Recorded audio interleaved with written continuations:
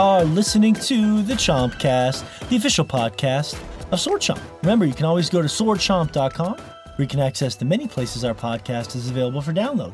But if you're listening to the show right now, that means you found us. So welcome to the madness that is the Chompcast. You can also find us on Patreon, patreon.com/swordchomp. If you'd like to support us, look for our VIP tier. More on that later. It's a very special episode. Game of the Year is looming on the horizon. And as this year closes, we look up to the sky, mouths open, gaping, ready to receive the showering droplets of comments and emails from the Instagram community. That's right. Listener comments and listener emails, you say? Well, this is a very special show. We do this about once a year where we just get tons of emails from listeners and questions, just mix them all throughout the show. It's going to be fucking crazy. It's a listener spectacular. That's what I like to call it. I just add spectacular after everything, and it makes it sound better. We still have the usual polls and depravity that you're used to, but the focus of this show is to take rapid-fire questions from our listeners, one after another. We drag our lagging lassos back from an early report with Red Dead Redemption Online, and of course, the Game Awards!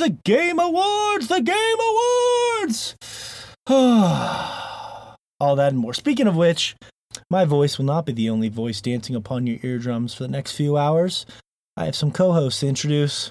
From Japan, we call him the Professor Layton, that is. Shay Layton is joining us today. And Shay, I did receive an email right before the podcast from NASA. Apparently... Oh, wow. Yeah, isn't that crazy? Apparently during the exact time frame that the new Supergiant game Hades was announced at the Game Awards, apparently your turgid erection was actually visible from space, which is pretty incredible. Doesn't sound incorrect. That sounds exactly how I would imagine it to be. I remember I was sitting at my desk, and you sent the information over about like game award show and stuff like that, and I started looking and saw that, and actually I broke the ceiling. Sheetrock and metal rained down upon the office, broke multiple computers, busted a pipeline.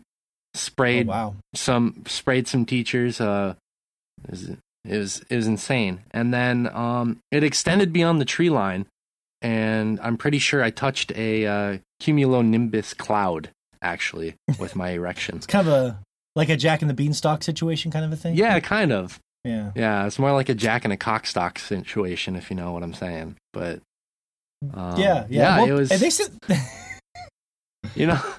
Thankfully, none of the kids were there to witness this event. It was just, some people that were very confused about what was going on. Yeah. It was quick. You got it under control, and it slithered back to its normal size. But it like a slinky. Yeah, it like popped up, broke everything. As it came back down, it was so weird. Like everything repaired itself. And everyone suddenly forgot what just happened. It was like just this weird freakish event like a that scene in only I know about. Like a scene in a movie where everything magically repairs itself, kind of goes backwards. Yeah, kind of like a cartoon where just everything is, and then people just magically forget things. Scene in a movie where everything repairs itself. Are Yeah, you talking about rewinding a movie?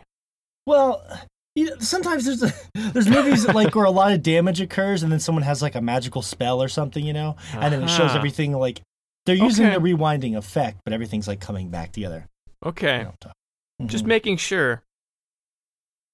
Sort of like watching porn in reverse. But no, Shay, I know you're really excited about that game. So I wonder if anyone does that. But that's a topic for another day. It just. But yeah, so we'll talk a bit more about that later. I want the money shot first. Just work back. I'm really just turned on by the foreplay, and I want to get to that as quickly as possible. That'll be us when we're old. No, but you're the only person I know that uses the term turgid when you're describing that, so I had to throw that in there for you.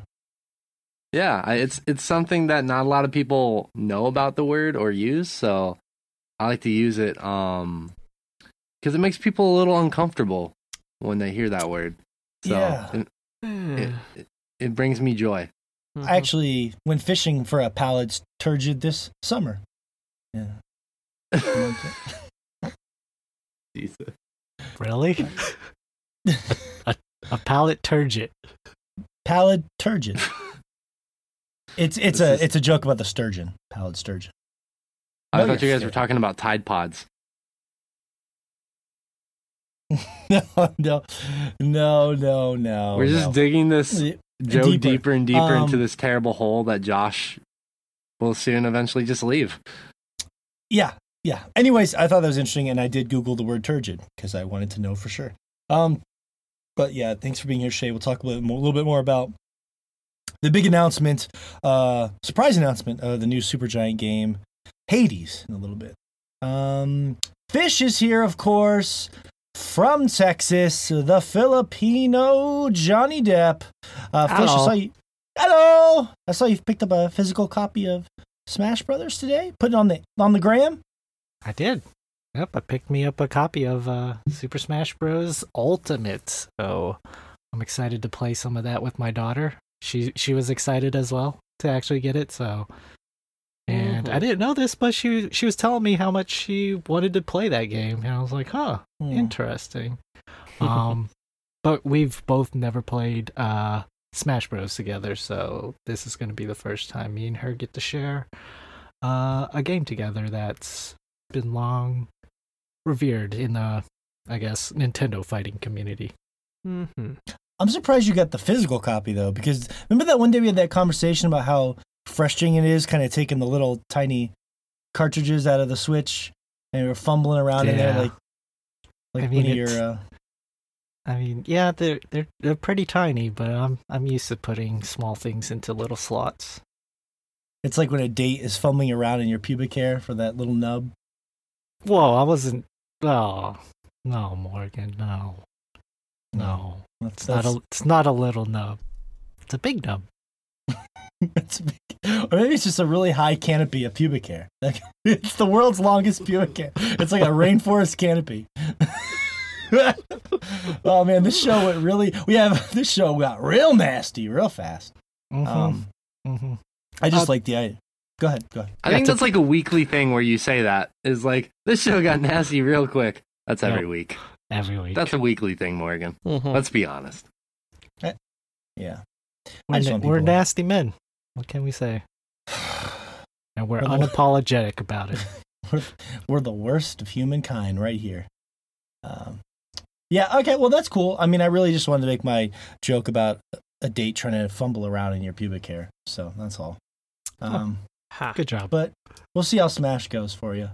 Lay off Pikachu, though. He's mine. He's my main. Can't touch him. Stay away.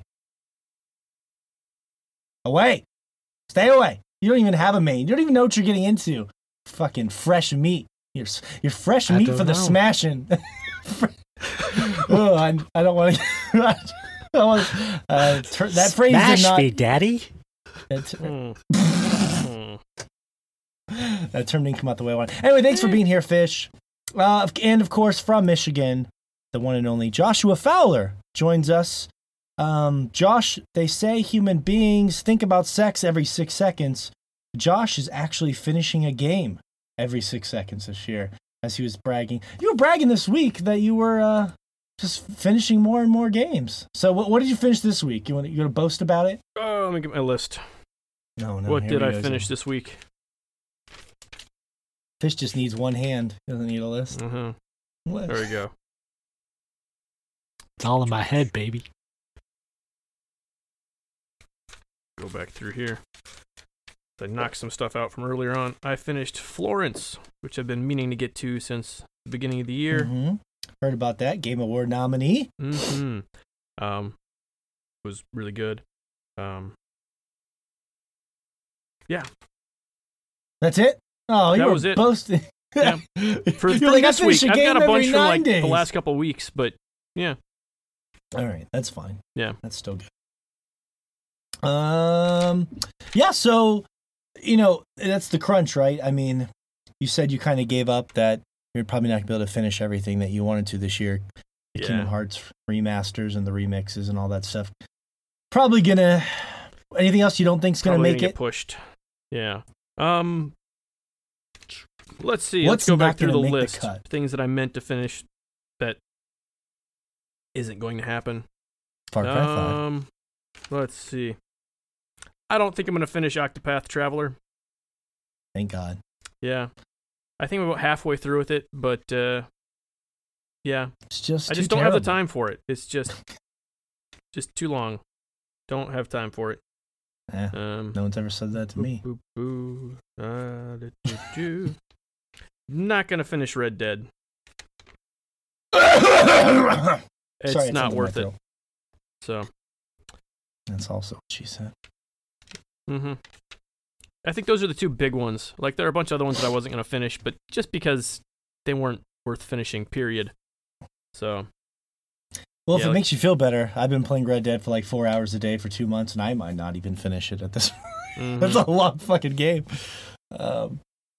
All right, well, on that note, now that I've hacked up my lungs from the black evil that Josh has implanted in my mind, I'm General Where Mountain do you Time. store your lungs? Well, see, it's like a trickle-down effect. You know, Okay. the rotting starts in my Alright. brain and then Alright, that goes makes sense. downward. It's like, you know, a tree rots and just the rot continues on. Yeah. Yeah.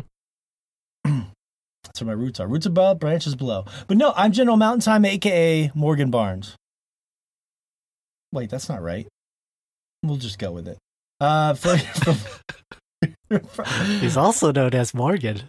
You may know me as Morgan Barnes, but you know, don't call me that in public. Hmm. Mm-mm. I'll He get won't. really mad. He won't answer you. Pretty exciting last night. We got a lot of stuff that I'm going to kind of just juice in wherever I can. I want to get these out of the way right now so I don't forget about them later, because 2 of our polls are connected. One of them made me fucking just unbelievable. Like, one of the polls was basically, because it seemed like they were hyping up Kojima being there again. And I was like, so one of the polls was, by the way, every Tuesday at Sword Chomp Instagram page, you can vote on our polls and we talk about them. And I basically said, my favorite part of the Game Awards is it the Kojima announcements or is it the awards? And 61% of the audience said the Kojima announcement. Well, Kojima wasn't even there. He didn't even show up to the damn thing last night. So that was a wash. And that just made me sad. But he did unfortunately defeat Fish for best haircut. That did happen, which I think is an upset, honestly. Like, I love Kojima, but there's nothing special about his hair. And he wiped his ass with you. He wiped his ass. Oh. How? Yeah, well, that guy has, I guess, far more unique glasses than I do. That's the only thing I could think of. And he's you're a right. purebred. He's a purebred Japanese, so... What? It's like a... Ha! Yeah, I see. So they have Filipino white nationalists. That was... Wouldn't have called that. Wouldn't... You know... Well, wouldn't have made that leap. Huh. You should get some of those little round Kojima glasses, Fish. That would be cool. That would fit you. I should. Everyone think you're this I think you should brilliant change man. up the hairstyle. It's time for something new. You've been beat. It's time to. Oh, Okay. yeah. Oh, No. yeah. I'm not going to pander to an audience. You're not that's- pandering. You're not pandering. No. You're not going to ask them what they want. You're just going to do something new, unexpected, surprising. You're evolving. Yeah, you're evolving. Like Call of Duty taking the Battle Royale when they got beat. Now they're, you know what I mean? You're You're not evolving. going to change your hair to Kojima's. You're going to do something brand new. Yeah. Yeah. Like Maybe you could Liberty turn that... spikes. well, yeah, you could turn that... Exactly. You've already got the undercut. Well, you know that too. I don't have one That of those, too. Josh. Was that a slip of the tongue there? Because Is there such thing as an over? shocking. It's kind of like overbite and underbite. It's the same sort of a thing. I want to go so far with that joke, but we're gonna stop. Yeah. I'm gonna stop. Anyway, yeah, that's what that haircut used to be before everyone got too cowardly to actually spike the thing up. Mm-hmm. Fish, I think you should do pigtails, like the bass player from Rage Against the Metallica? Machine back in the day. Oh. Or Metallica. Mm-hmm. Yeah, those are pretty dope, actually. You know, you would attract a very specific clientele. That's for sure. Very, very specific, yeah. Clientele that I'm all specific for. Tale. Yeah. Yeah. Specific tale indeed. 72%. I think it's a brilliant bias, Fish. It's not your fault. You know, Kojima could take a shit on someone and they'd say it's brilliant because that's just sort of the credence that he's built up. So, sorry about that. I thought it was a layup for you, honestly. You know what I mean? I'm shocked. So it is what it is. You'll never get. But if it makes you feel better, 74% of our audience, this is the last poll. 74% of our audience said that they do see you as the Filipino Johnny Depp, and I put two pictures side by side. That's pretty good. That's a pretty high number. Mm-hmm. That's a victory, I guess. That I look like an actor. Young Johnny Depp. Not. He looks. I tried to find pictures of him now, and he's looking a little old. He's looking a little haggard. Mm-hmm. But your hair was even falling just like him in that picture when I took it creepily of you on the webcam. And you were wearing that little white T-shirt. Are you wearing it again? Do you just wear that white T-shirt every day? That little white T-shirt. It's an undershirt. It gets hot in here. Oh, okay. You just wear the same one. Okay, yeah, makes sense. That just get you little white T-shirt. You realize normal humans don't ever say that. That's really? Yeah, that little white T-shirt. Yeah, I think it was that weird. It sounds like something a girlfriend would say to their boyfriend. Not even that. Not even that. Put on that little that white sounds T-shirt like of yours. the poor reenactment that they use on To Catch a Predator. It's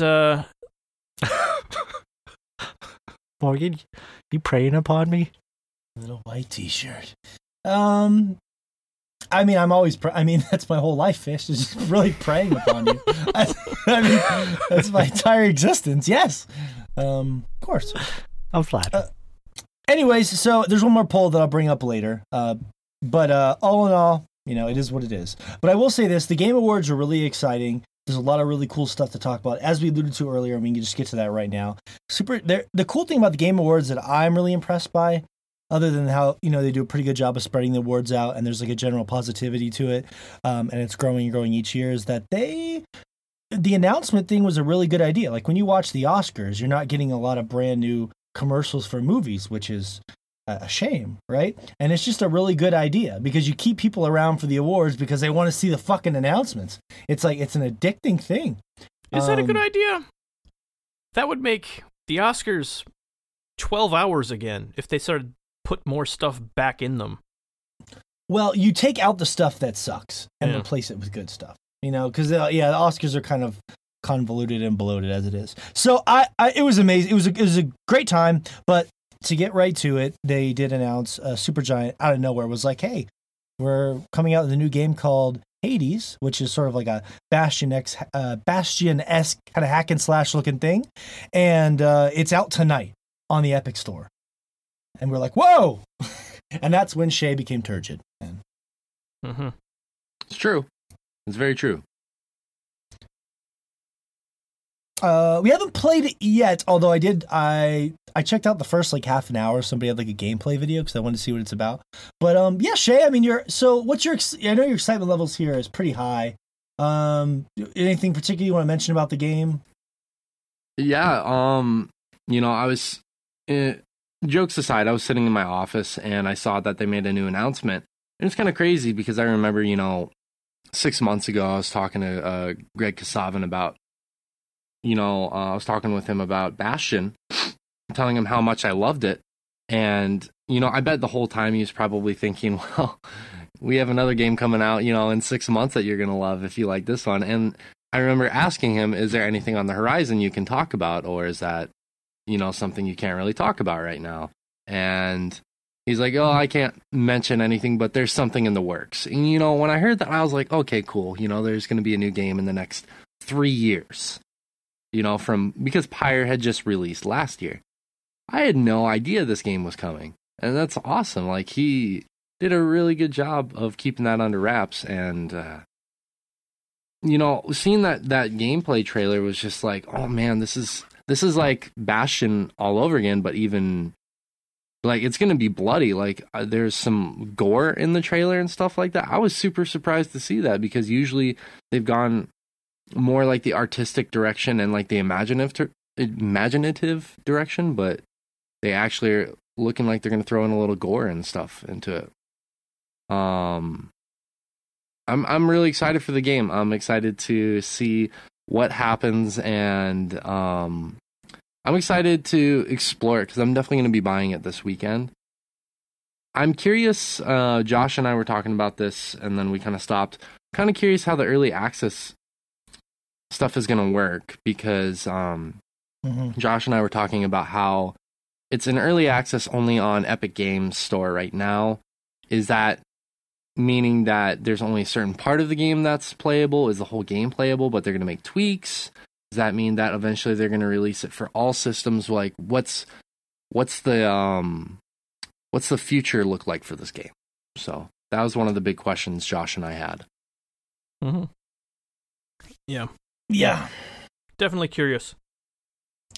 It's a little concerning with early access stuff, because you never know for sure. Like I just watching the gameplay stuff I watched this morning, it was like it did seem a little bare bones for an action game, but I'm like, well, maybe that's just because it's an early access. I don't know. It's hard to say. Like I'm curious to see what you think of it, because from what I saw, the camera was pulled out a lot farther than Bastion, and it had a nice sort of like level of the dialogue seemed very sarcastic and fun, but like it was like 5% dialogue. It didn't seem narrative driven at all. It was basically just a guy running around like a hack and slash, like a dungeon crawler kind of thing, which is weird because their games are very, very narrative driven. So again, I was just watching someone play it, but it didn't seem like there was like a strong story propelling it. And I don't know. I'm curious to see if the full game is like that, or maybe that was just the first chapter, or what. Maybe they're going for a different thing. They just want to make like a kind of a dungeon crawl kind of a game for them, because it seems like they came out this pretty fast, right? I mean, like Pyre was just out last year, and then this whole entire game was already ready for early access. So pretty quick for them, pretty quick turnaround. Maybe that's what the early access means, that it's they're getting kind of like the gameplay and the look and everything out right now. Like the artwork and the mechanics have been done, and now Greg has to write some story to it. Maybe that's what the early access means right now. Who knows? Yeah, that gameplay actually looks very technical compared to like Pyre's gameplay. Because it's really like a hack and slash with a lot of things going on in it, and it's kind of like a isometrical type of look to it.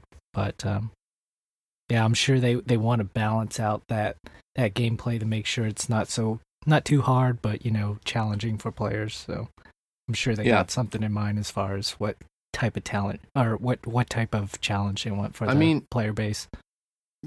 Yeah, none of their games have been too overly difficult in terms of mechanics or involved. Right. Like Bastion, you had you had the two weapons, and then you could alternate between them depending on your play style. But for the most part, I mean, it was just managing abilities in your two weapons, like your ranged weapon and your melee weapon. Pyre required a little bit of strategy, but I mean, it wasn't anything to the caliber of like Into the Breach. Nothing like that caliber of strategy. I mean, really, yeah. If you really wanted to, it was just mostly knowing which team was strong at something, selecting the right players, and then just Ramboing to their goal. The sports game with RPG elements, basically. Right. I mean, it was sports light, if anything. So, I mean, it's interesting that they chose to return back to a roguelike kind of game. It's interesting, and I'm curious as to why they made that choice. And I think that's going to become a lot more evident as the game is more infused with story in the future. My prediction, if it becomes more infused with story, we don't know. But I would say that my prediction is that maybe their money was a little tight, because, Epic offers them, like we were talking about earlier, they get, I think I was reading it's like 85 to 88% of the profit goes to the developer, which is more than Steam. So Epic's big way of trying to break into the game is to give developers more money. So I'm just wondering if maybe Pyre didn't sell as much as they had wanted to, and they thought if we get this out to early access, maybe it's like could be a funding reason too. We don't even know. Usually early access is designed for developers to get money, right? So maybe they're having some funding issues, which would be too bad because they're a great studio. So who knows? Just interesting to speculate about. Usually when you see early access, it's because there's not a lot of money there for development, and they want the supporters to help out. But it's got a cool style to it, so we'll, like all their games do, so I'll have to check it out. Was there anything that got you turgid announcement-wise at the Game Awards, Fish? I didn't get to watch it, but I did see that trailer that Shay linked in our group chat for The Outer Worlds, which looked really cool. Yeah. Yes. It has like a weird, like, I don't know if for some reason I got like a Borderlands vibe from it, I guess, because, the whole setting's set between, big corporations taking over a planet and, but it's a lot more, it seems more lively than Borderlands, I would say, and less apocalyptic run by bandits type of deal. With, of course, it's made by Obsidian, so those people made Fallout New Vegas, I believe. So they definitely have. You could definitely tell, like they've taken those all those skills that they've learned as far as like developing a RPG with a massive world like that and translated it into a whole new world and story and different characters. So. I'm very curious to see what they do with that. It's definitely caught my attention. It's funny because we were literally just talking about this in the last podcast, like what we wanted the next Fallout to be, and then basically Obsidian's like, "Hey, I think we're kind of doing it over here. Let's show the world." Yeah, it's interesting that they chose to make this announcement after Fallout 76. I don't know if that was a specific on purpose type of situation, but I think like. From what I've noticed as of this morning, because I was looking around on the various social medias and various articles, it looks like some people are thinking that it's kind of like Obsidian subliminally going to war with Bethesda, which I don't think that's really the case. I think it's just that, Bethesda said, we're gonna keep doing Fallout games. So Obsidian was like, well, we did New Vegas so well, why don't we just do another game in that vein, set it to somewhere different, and make another one because we did so well with New Vegas. And that's kind of what it seems like this studio is doing, and it looks awesome. Like, I can tell the hype is definitely there. Like, there are a ton of people already super hyped for this game saying, like, this is not necessarily going to space, but this is kind of what Bethesda should be doing. But instead they're more worried about the online aspect of it, where Obsidian looks like they're going to be giving it the single-player RPG treatment like Fish was talking about, that all the fans really want. So I'm really excited for that. Mm-hmm. Yeah, it does seem like a punch to the groin of Bethesda. I mean, it really does. I mean, it's exactly what people seem to have wanted. They kind of changed up the setting enough to make it fresh, so it's not just the same Wasteland thing over again, and they made New Vegas, which for a lot of people is their favorite Fallout game. So yeah, they are, and I think competition is good. Like we talked about earlier, if Bethesda's not going to deliver at the highest level, then having some competition out there doing it, I think is going to be better for Fallout games too. It's going to push them. It's true. And actually, what I just thought about is like maybe Bethesda kind of gave them their blessing with this, because maybe Bethesda was like, well, our next iteration into this whole IP is going to be an online multiplayer style game, and maybe Obsidian was like, well, we want to make the next Fallout game, and they're like, well, we're going to be doing stuff with Fallout, but make one in that vein, we'll give you our blessing type of thing. Maybe it's some scenario like that. Obviously I don't know people from Bethesda or Obsidian, but maybe this is kind of like a mutual understanding of like, yeah, do something different with it, but like take that template and do something fun with it. So who knows? Yeah. I'm curious what the relationship is like, because they made New Vegas. So it's like, I'm curious what that relationship like is between them and Bethesda. It might not even have. They might not even meant it. They might have had no idea that Fallout 76 was going to turn into this sort of situation. I don't think anybody really did. You know, and so No, they're like that. but that news that I linked you guys this week about the whole data breach stuff. Man, the hits just keep coming in for that game. I mean, like at first I was frustrated and like unapologetic, but now I kind of feel bad at how bad this game is doing. Yeah. One of our listeners, Ectological, give him a shout out, actually said something I hadn't thought of. He messaged me after our last podcast and was saying that he thought maybe that Fallout 76 will be going to Game Pass within a couple months. And I was like, I could see it going to Game Pass pretty soon. I could see it going by the end of the year, to be honest with you. It could. That's how they salvage it, which would be fine because I have Game Pass and I wouldn't mind trying it for my $9 a month or whatever it is. I think it would be a smart way to salvage it, like you're saying, because no one's going to buy the game at this point, or very few people are going to buy it with data breach, with how bad it's been doing, with how expensive it is, with how dead it is. It just feels like this game actually feels like an early access game, in all honesty. It doesn't have that label, but it feels like it. So I think it would be smart for them to put it on a Game Pass, and that allows people no pressure or low pressure to try the game and get into it. It really depends on Bethesda at this point on whether they want to make it right with their fans, the people who have actually went out and bought the game. But it seems like they've had so many mishaps with that game, and a lot of people are unhappy with it. I honestly, it would behoove me to think that Bethesda would not do anything to make things right with the consumers at this point, because they've really dropped the ball. I just want things to behoove you more. More behooving of fish, please. Yes, please. Behoove me. It's not that hard. That's what she said. Anyways, the Outer Worlds looks great. So I'm glad you brought that one up. Josh, was there anything announcement-wise that you saw at the Game Awards that piqued your interest?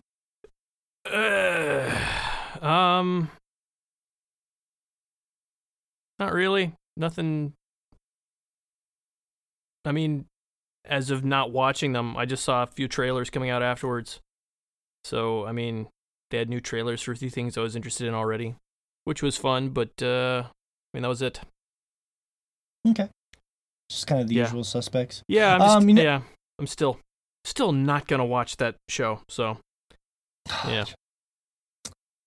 Well, I think it's a shame. One day, hopefully, they'll be able to convert you, turn you around. It's a good show. They had a musical medley with like Hans Zimmer and Harry Gregson Williams and the girl Lena Raine, who does music for Celeste, and some hot Asian guitarist. I don't know who it was. I don't know. She was and it was like this. They had. I don't even know if she was Asian, honestly, but she was very beautiful. It was basically they have like the Game Awards band, and they wrote like this theme for the Game Awards. It was the weirdest, most amazing thing. And actually, at one point, they had this Red Dead ensemble after Red Dead won the best soundtrack or whatever, and they had like the people singing the vocal songs from the game, and they had like all these like there's this long, beautiful arrangement of music. It was really incredible. Like the levels that they went to there, I was profoundly touched. I will say that Josh, I think you might have to finish that Far Cry 5 because we're getting a standalone sequel with Far Cry New Dawn. Woo! Why would you ever need to finish that to know what's going on in that game? There's literally nothing happening in it. There's a lot of things happening, and I'd love to tell you about some other time. You're like, man, you really need to catch up on the Twilight Zone to get the new season. Does anybody not really watch the Twilight Zone? So I can't confirm or deny that. The episodes are standalone. You watch Black Mirror, so you don't have to watch the previous season to watch the new season. It's weird because I didn't know it was going to be a direct sequel, but they kind of give away a spoiler at the beginning of the game, with the whole nuke thing. Being the entire premise. That's not a spoiler. Like there's nothing to spoil in that game. Well, that was the controversial thing that a lot of people were torn on. I don't want to ruin the ending because I know eventually you guys might experience it, but basically you fail and the nuke goes off on Montana, my beautiful land of Montana. Destroy. Whoa. Yeah. You spoiled the fuck out of that game. There's a cool thing that happens with Joseph Seed, though, but I won't ruin it just in case. On the small 1% chance you end up finishing it. Or I could ruin it. I don't care. I could ruin Far Cry all day if you want me to. Joseph Seed is naked on a nuke. Hits the detonator. No. It's pretty cool how they do it, but it pissed a lot of people off. Wrecking Ball style? Yeah. Mm-hmm. It's funny because I was on Wrecking a Ball style? I'm sorry. Like Miley Cyrus. Miley Cyrus. Oh Yeah. my fucking god. You think that's the point of reference here? He came in like a wreck. Oh, Is dear it the God. father? You're a on the disgrace. Although you can't really Wait, swing a nuke. I'm curious. What the reference is? Is it one of those comedies where the dude's like riding on a nuke or a missile? Yeah. Oh God, what's the name of that comedy with I that have no old idea. guy? Old guy. Oh shit. What's his name? This is Fuck. The Apprentice? Just tell him. No. This is really Just fun. tell me. Tell me. I don't know. I'm just. Is Fuck it? it. It's this Leslie. old- It's Doctor Leslie. Strangelove. What is that? I think See, this I is why I think I'm didn't on the even right bring it track. up. Okay. See, Josh's references will reach our listeners who are in Josh's realm of thinking. Okay. Okay. Not Mhm. me and Fish's realm of thinking. Me and Fish were watching the Miley Cyrus video for nipples. All right. This is not the Mhm. crowd that you're talking. We're just like no, not nipple. No, but it looks weird. That I would say I'm interested because it's going to be out in February, which is fast, and it is a direct sequel to a game you guys know I love dearly. And it looks weird though. I mean, the cover and everything, like they're going for like that bright color look that Rage 2 is going for, with like lots of pinks and stuff like that, and it's weird looking. There's like two like rough riding looking chicks on the front with weird like apocalyptic. That's bring back our DMX reference. We said before the podcast. There's some rough riding looking chicks. Eve is on the cover. It looks like with some sort of like hacksaw rocket launcher thing. It looks weird. But anyways, the coolest part was at the very end of the trailer, you see a little clip of Joseph Seed, the father, one of my favorite characters of the year. He's back, baby. Woo! He's back. Surviving in the bunker. So yeah, pretty. It's only $40. How cool is that? $40. That's cool. That's cheap. They're Wait, cheap. do you need Far Cry 5 to play it or No, it's standalone Okay. sequel. All right. Yeah, Fish is on board. All right, Fish is back on board. Mhm. Woo! Well, when you get that PS4, Fish, which will probably be pretty soon. Now that you got that new job, you can always finish that Far Cry. It's gonna be taunting you. Did you get rid of it, or do you still have it? I still have it. All right, that a boy. Anyways, so that looks interesting too, and I posted that today, and it's getting a lot of excitement and traction. A couple quick hitters: Crash Team Racing, which is cool because, as me and Shay would attest to, the true great kart racing. yes. The true greatest kart racing game ever is finally being remastered. Yes. Wait, yes. are you talking about Crash Bandicoot? Yeah, We're talking about Bandicoot Crash Team Racing, baby. Oh wow! Whoa! Wow, that's They're coming out with a remastered version, right? cool. Remastered version. How does that I'm- rub your wumpa I'm sure they'll fruit? include some new stuff in there, but yeah, I'm super excited for it. Like, that game, I think, was better than any Mario Kart, and I do love me some Mario Kart, but I like Crash better by a sizable margin. Well, it's because you And love I'm Crash excited to Bandicoot, see that though. they're bringing it back. I mean, with the remaster of the first 3 Crash games and that doing so well, I think that it's the right time to bring back Crash Team Racing. I think that's a good thing. Mario Kart needs some competition. Mm-hmm. Competition is always good. There was a Mortal Kombat 11 trailer that looked fucking rad, but there was no gameplay. It was just a really cool FMV thing. And I'm not even kidding you. Like, it was actually really, really cool. And I could care less about that stuff. So But yes, they announced some Mortal Kombat 11. It was cool how they did it too, because I think his name is Ed Boon. He came out to announce the nominees, and he was like, all right, here are the nominees for best sports game. And then it just started showing the Mortal Kombat trailer, and then afterwards he was like, oh, I think they played the wrong video. It was really funny how they did it. I was impressed. And then there was a Dragon Age teaser for a new Dragon Age games, like Rise of the Wolf or Dark Wolf or something like that. So we're getting another Dragon Age game, which is always cool. I mean, those have been up and down. I don't know where you guys stand on the franchise, but That's EA that's making that shit. The last one was good, but it was way too long. Like, it just dragged on after a while there. But it was good. So, hopefully this new one will still be, have something interesting going for it. Instead of just, Yeah, what's the hook? Yeah, exactly. Like, they need something. Like, the last one was good, but it was large enough to be an MMO, but you were there by yourself. So it kind of dragged on after a while. So, like, I wouldn't mind them doing essentially the same thing, but just, dial it back a little bit. A world half the size or something could accomplish just as much as far as, giving you the feeling of the world without making it just take forever to do anything. So, that'd be neat. Or just make it an MMO, so the world makes sense being that large. Yeah, but MMOs don't really exist it's hard. It's very difficult to get an MMO nowadays. Yeah, I don't think there's really ever going to be another. Well, I mean, there are still MMOs coming out that do well, but just I don't think there's ever really going to be. I don't know. It's hard to say that. At least not this generation. I don't see another massive MMO. It kind of feels like that's not really something people are looking for at the moment.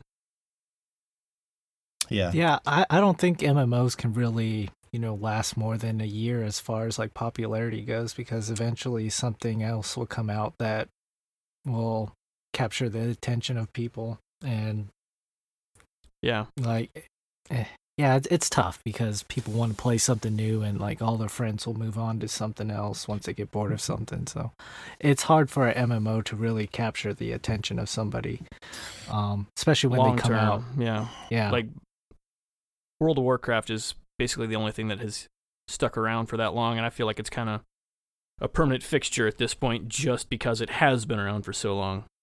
Yeah, I think for a lot of people, WoW is like, one of my good friends was saying that her husband still plays WoW, but it's probably more like a comfort food thing for him, So yeah, and the weirdest thing about that is Blizzard's making it easier and easier to leave WoW now that they've made the connectivity between all their games so easy. Like you can just buy any of their other games and just have all your friends from WoW and just play other stuff with them easily enough. Which, I mean, it kind of strikes me that would hurt their own longevity for World of Warcraft, but who knows? Maybe not. I bet their philosophy is just as long as you're playing a Blizzard game. Any of their games, they don't care. So, that's kind of how it's been for me as well. I stopped playing WoW, but I'm still hanging out with all my friends from the guild back in the day, just because we're on Heroes of the Storm or Hearthstone or Overwatch, just whatever they happen to be playing. You can hop on Destiny and play some of that. And I mean, really, none of my friends are playing it, but you could play some Call of Duty if you really wanted to. So yeah, it's. Sorry, I had a random tangential thought, Josh. Sorry, I was just thinking about how Shay was going to be. We're going to get to play some CFDs with Shay soon. I got really excited. By the way, did the Xbox arrive? No. It's not going to arrive for a while, man. I mean, it's during Christmas season, and it's a big box. I don't know if you remember, it took almost a month for when you sent my shit over for me to get it. So Fish said 6 days. He said they told him. Oh, it took 6 days? That's what they quoted me at. They said 5 to 6 days. It should be there. So it's also holiday season, so you gotta track. We'll track it. We'll track it after the show. It'll come next. Oh, actually, so no, it's not that. Never mind. I got a package. We gotta have. Like, so in my apartment complex, we have these little lockers where if we get a package and one of us isn't here, they put it in the locker and save it for us. I haven't gone to get it, but I know it's food. It's like food that I order online, not the Xbox. So we'll see. And the thing to also consider is it has to go through customs. So they're going to open the box, see everything in there, which is why last year I got not pissed, but I was like, what the fuck, Morgan, when you put in a Tenga egg in a Playboy magazine, because all of customs got to see that and before it came to my house. Yeah. Oh, so no, it took like an human extra being. week while they passed that thing around. I know. A human being knows you look at naked people and jerk off, you monster. All right. I just thought that Playboy was funny because it was in my car for like 8 years, and it was somebody bought it for me as a gag gift. So I was like, I'm just gonna mail this to Shay. It was kind of funny. I kept it in my bathroom for a while, and it was a good talking piece. But then I was like, you know what? The joke has worn out. It's time to get rid of it, and I got rid of it. You monster. He was worried some girl was going to be over there and think he was just a freak. Like, what's this sicko? He's sitting around jerking That off was part of the talking piece. That was part of the talking piece. It's true. Actually, would discuss it and look at it with them. Okay, a little foreplay. Yeah, all right.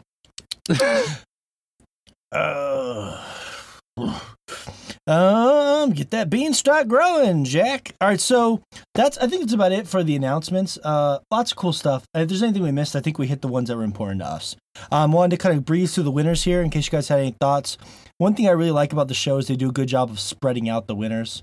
I think even better than the Academy does So this show is like a wet dream for me in many ways. This is how much of a nerd I was. When I was 8 years old, I was watching the Oscars. And I've literally watched the Oscars every year. Award shows. I used to wake up every Saturday morning and run down to the paper so I could read Roger Ebert's reviews for movies, grab a cup of coffee. I'd be like, oh, he gave this movie 3 stars, thumbs up. I've always been that nerd.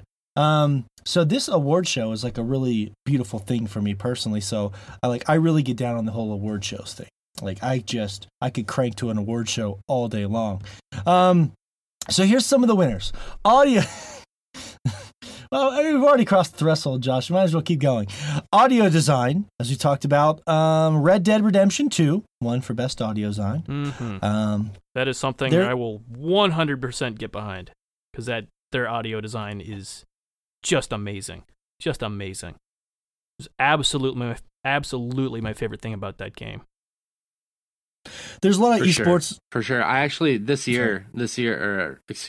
week, I put my headphones in and played that game finally, and it was a night and day difference experience. I absolutely loved it. Yeah. It made the game so much better. Yeah, me too. I didn't think I could like the game anymore, and then I put those headphones on, and I've been turgid ever since. A lot of esports stuff in here that won't make any sense, so there's really no point in reading, other than Content Creator of the Year was Ninja. Big surprise. This Ninja guy everyone talks about. I don't know. I'm not familiar with the kids. Best mobile game was Florence, the game that Josh played. Did you play it on mobile, Josh? It's only on mobile. Oh, okay, so it's only on. Oh, okay. Do you have any a 30-second thought on Florence? It's a narrative game, but it actually it manages to kind of use the limited ways you are interacting with it to actually kind of make you feel really connected to the story they're telling. They did that really well. In a lot of games, you're just kind of, just tapping to get through the storyline or something like that. And they managed to involve you in a way that was really cool. And then on top of that, the art and the music in the game is really good too. So it doesn't take a lot to go, to get you that involved whenever it's just as charming as it is to begin with. But yeah, they did a really good job incorporating the game elements into all that. So for a mobile game, yeah. Interesting. Let's see if I could squeeze that in there. Debut indie game went to The Messenger, which I think is kind of silly because Moss and Donut County were in that category as well. But, congrats to The Messenger. I'm sure our good friend the Rich Meister will be happy about that. That's a tough one. There have been a bunch of new. Yeah, I was going to say indie games. Celeste. Yeah. That wasn't even nominated. Yeah. For debut indie game. It won some other stuff. Mm-hmm. Debut indie game, I guess, is the studio's like first stab at something. First game, period. And Okay. Yeah. What were all the nominees on that one again? I'm sorry. Moss, Donut County, Yoku's Island Express, Florence, and The Messenger. That's sad my memory of us didn't make it. Like, I can understand why, because it didn't get the greatest of reviews, but that still sucks. I think that was a good enough game that it should have been up there. It probably got buried, really, just when it came out. There was so many, that was the month of the Probably AAA game, because it was right in there with Spider-Man and Red Dead and everything else that hit at that time, so it probably, It's true. sadly, just didn't come out at a good You know time. what that means? Yeah. That just means that not enough of our chompers were playing it. Mm-hmm. Yeah, I bet if I pulled them, it would be pretty high in the never heard of this game before kind of thing. Yeah, I know. I'm just kidding. I know. Yeah. I know. I don't know if this was a tie. I guess it was a tie. So best studio and game direction was they award it to two different things because they're like a combined effort here, and that went to Santa Monica Studio and Sony Interactive Entertainment. Because it says that they're both a winner, so I assume it's studio / game direction because they work together, in a tandem. VR game went to Astrobot Rescue Mission, which I was not surprised at. After the buzz that game has been getting, I'd still prefer Moss, but Astrobot is fantastic. So. No, I think Astrobot, as far as VR game, I really enjoyed Moss, but it still feels like the first episode of an episodic game. So, well, I have it on good authority that a podcast member named Anthony Fisher said it was brilliant. Moss was brilliant, breathtaking. It really is, and I want to see the It is second good, yeah. episode.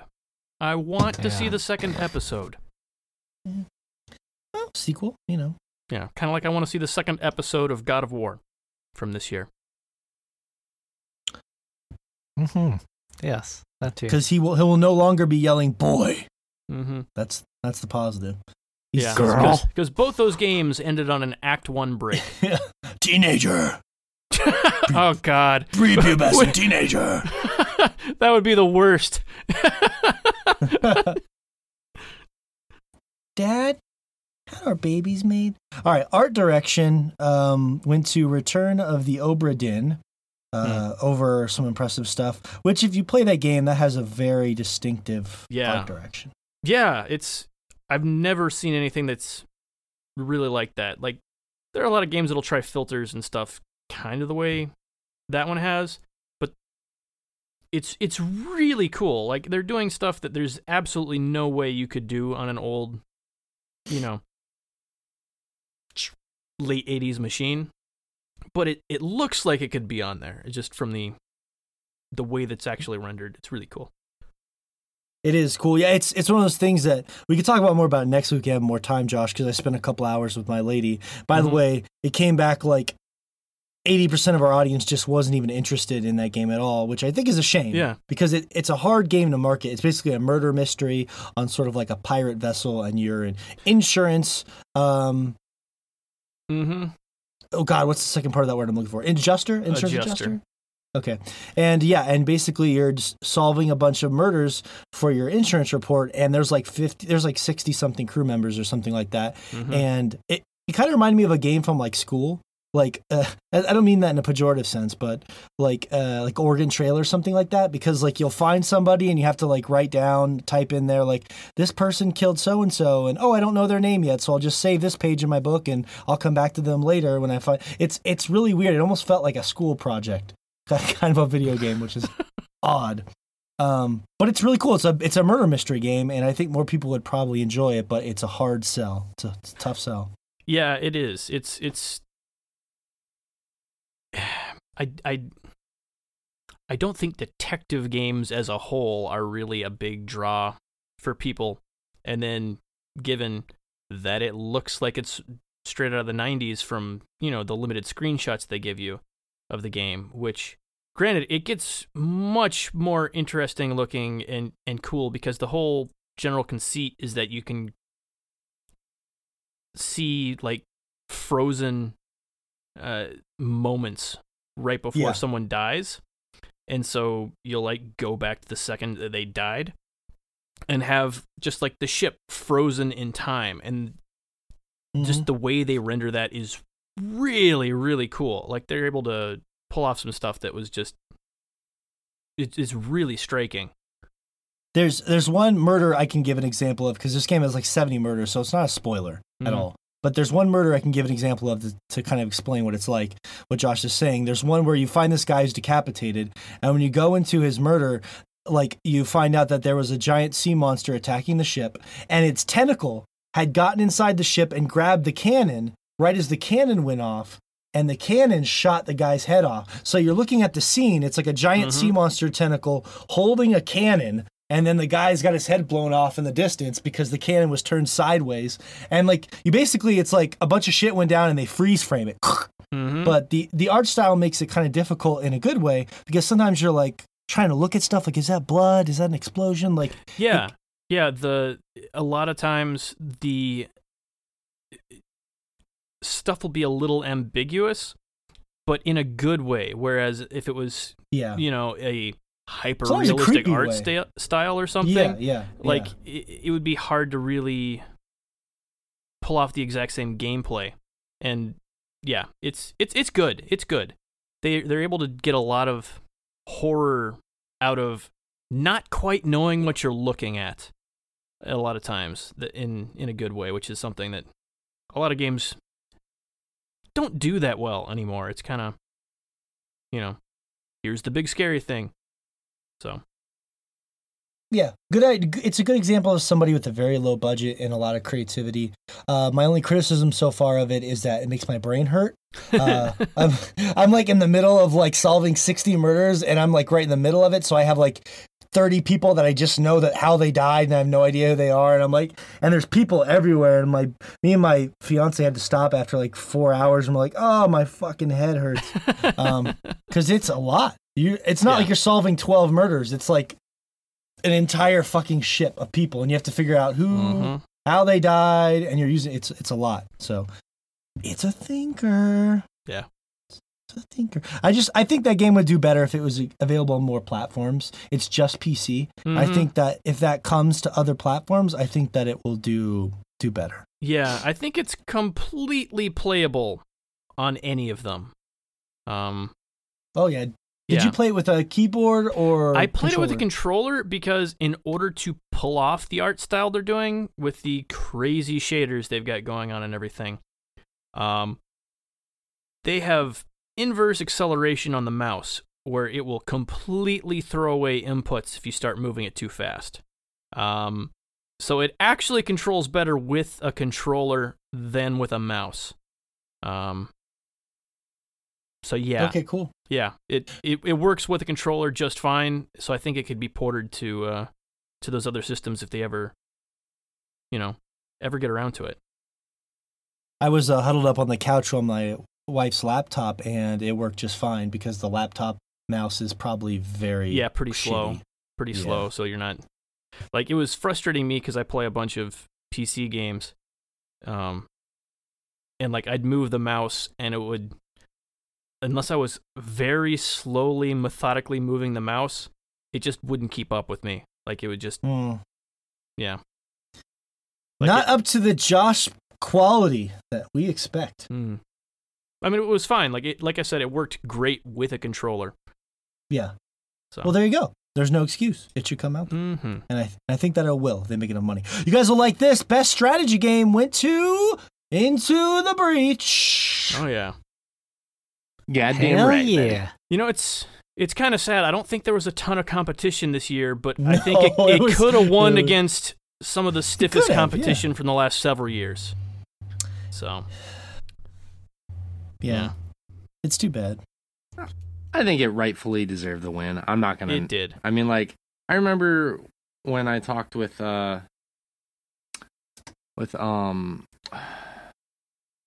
Jesus Christ, you're gonna have to edit this out, with Ian Dallas earlier this year, about Game Awards, and how he said, how it's kind of all allocated and it's, you take it with a grain of salt, but I'm still happy that Into the Breach won that award. I'm really, really happy. Yeah, me too. Even like Josh said, the competition was crap. Valkyria Chronicles, BattleTech, the Banner Saga, Frostpunk's actually supposed to be all right, but like it's not. But I agree, it could have won on a tougher year, I think. Yeah. But we'll take it. You know what they say? I don't know the saying, but they say it. I already mentioned this as a personal category that means a lot to me. Best score and soundtrack went to Red Dead Redemption, but there was a lot of great contestants here. Celeste, God of War, Cooney, Spider-Man shouldn't be there. That's an embarrassment. Octopath Traveler. I know Josh said that game had really good music. Spider-Man was good. It had really good music. It was forgettable because it did its job extremely well and then got out of the way. But it was good. It was a solid score. So. Yeah, but I mean, there's just a lot of other stuff this year I think that had better music. So, but props to Red Dead Redemption 2, action game. This one a shame, but yeah. It's a shame it didn't win more. Action game went to Dead Cells, which I found offensive. But I know you guys will probably be happy about that. So yeah, Dead Cells is a really good game as far as action goes. Even though that genre is very broad. Yeah, that is a weird, isn't it? Yeah, I have no idea how action is still a genre anymore. Like, it describes nothing. Yeah. They just want to give him an award. They're like, yeah, that's like what goes along with what I was saying earlier. Like, there's technically action in football games. Like, what kind of action are we talking about? Mm-hmm. But yeah, I think part of the awards is just like spreading the love around to everyone. So yeah, you take it with a grain of salt, but it's still cool. So yeah, I agree. Action's a weird genre to still have, or weird award for a genre to still have. Rather, yeah, it's one of those things where I agree. It's just good to spread put it anything that doesn't quite fit into one of the other categories. Yeah. Oh, it's an action game. Yeah, I think they're going for the more traditional idea that we grew up with, which was a game that's just like very visceral, intense. Like, it's hard for me to even describe it in a way that's very coherent. But I kind of get what they're going for. Yeah. But anyways, congratulations, Dead Cells. You got something. Wasn't happy with who they beat in that category, though. Action adventure game went to God of War, which I could definitely see. Esports game went to Overwatch. Overwatch is still kicking in the esports genre, so there you go, Josh. We have an esports connoisseur of sorts here. They have really, really done well keeping that going. Yeah, I've been very impressed with how they've handled that.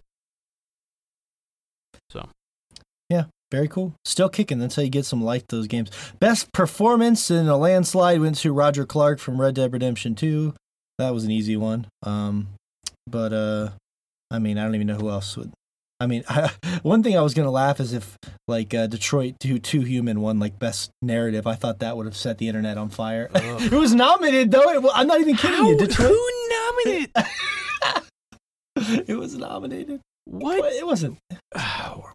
What malfunctioning website crawling AI nominated that game for narrative? Oh my god.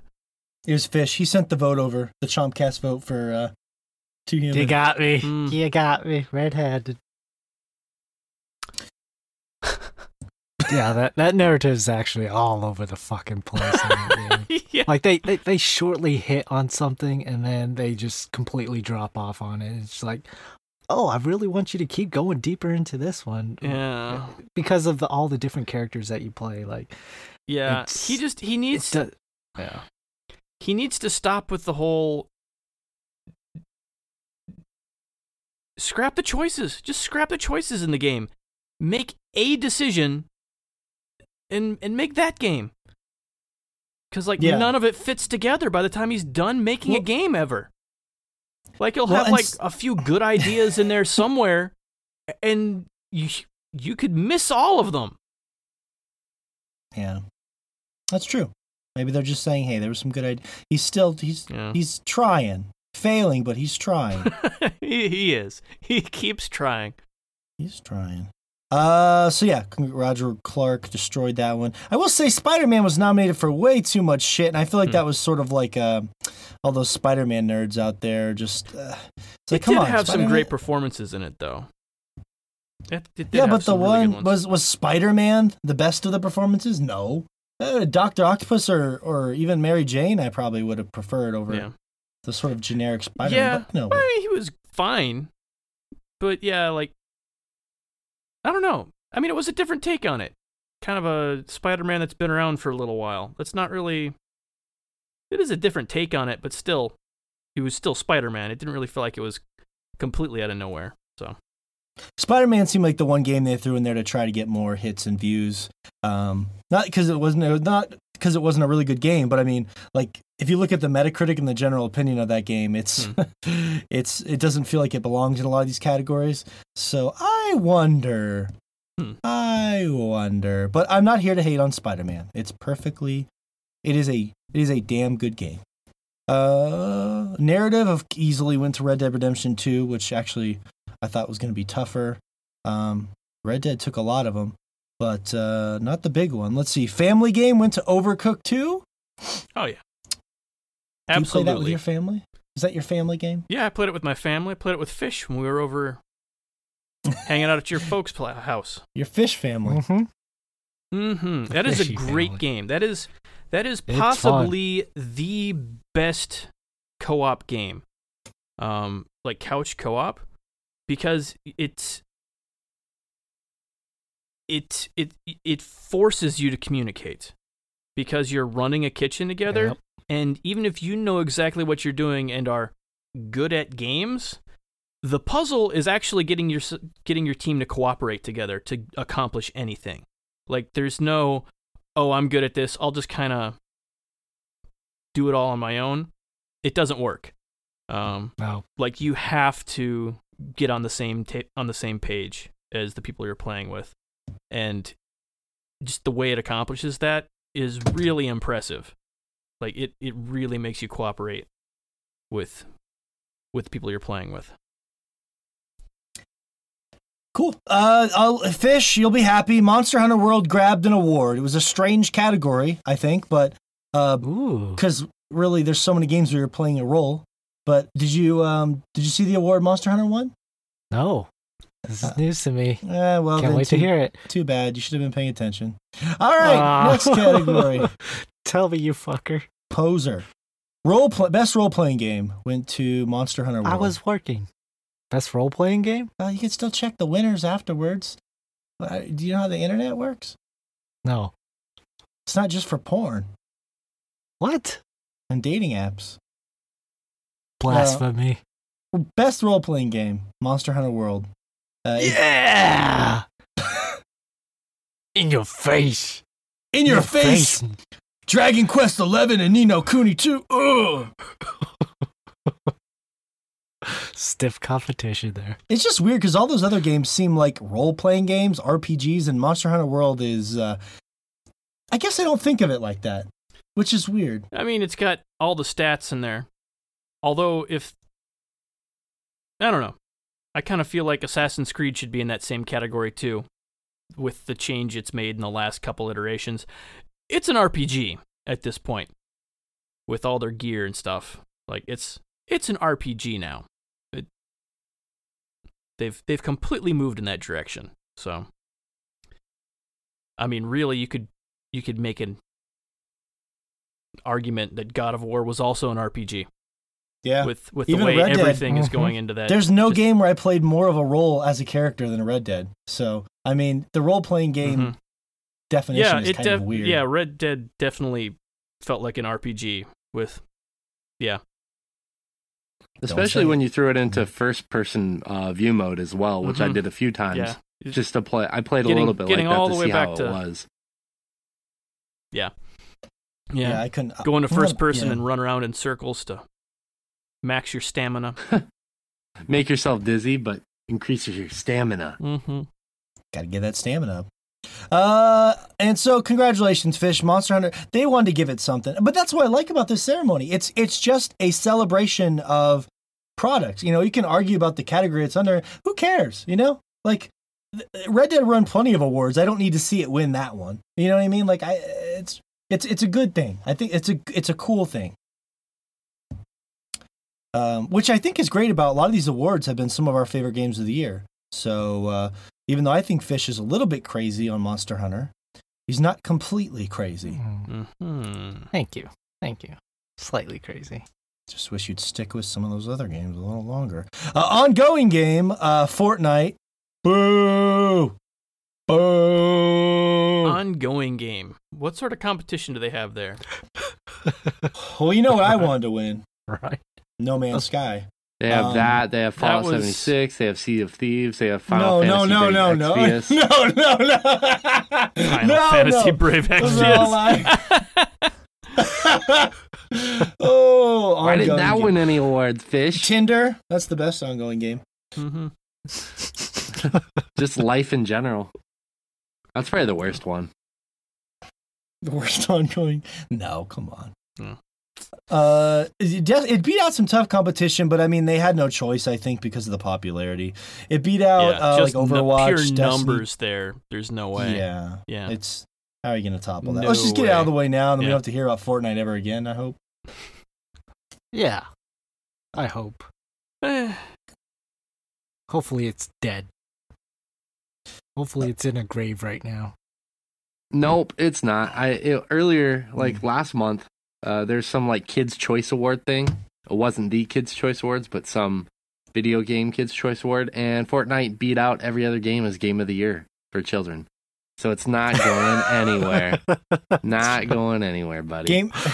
Nothing like some good senseless violence. All my kids, for kids. All my boys at school are always talking about Fortnite. I fucking love Fortnite, and they're doing the stupid Fortnite dances in between class. It's not going anywhere. My daughter does the Fortnite dances. My fucking own annoying. Flesh and blood. I don't feel bad, Morgan. Mine does too. Oh God. You guys need to and fucking I did it with them. her. You what? Can you back up? You're despicable. What? You flossed? Did you do You're the floss? deplorable. I flossed. You flossed. I did floss. I did it. Go to and I'm hell. not ashamed of it. She was doing it wrong. I had to correct her. I'd rather you tell me you were watching hardcore horse pornography than that. God. Whoa. Hey, not with my child. God damn it, I thought the What's floss wrong was with you? interesting until I saw the video of Ted Danson trying to learn how to do it, and then I was done. I was like, no, this dance is dead.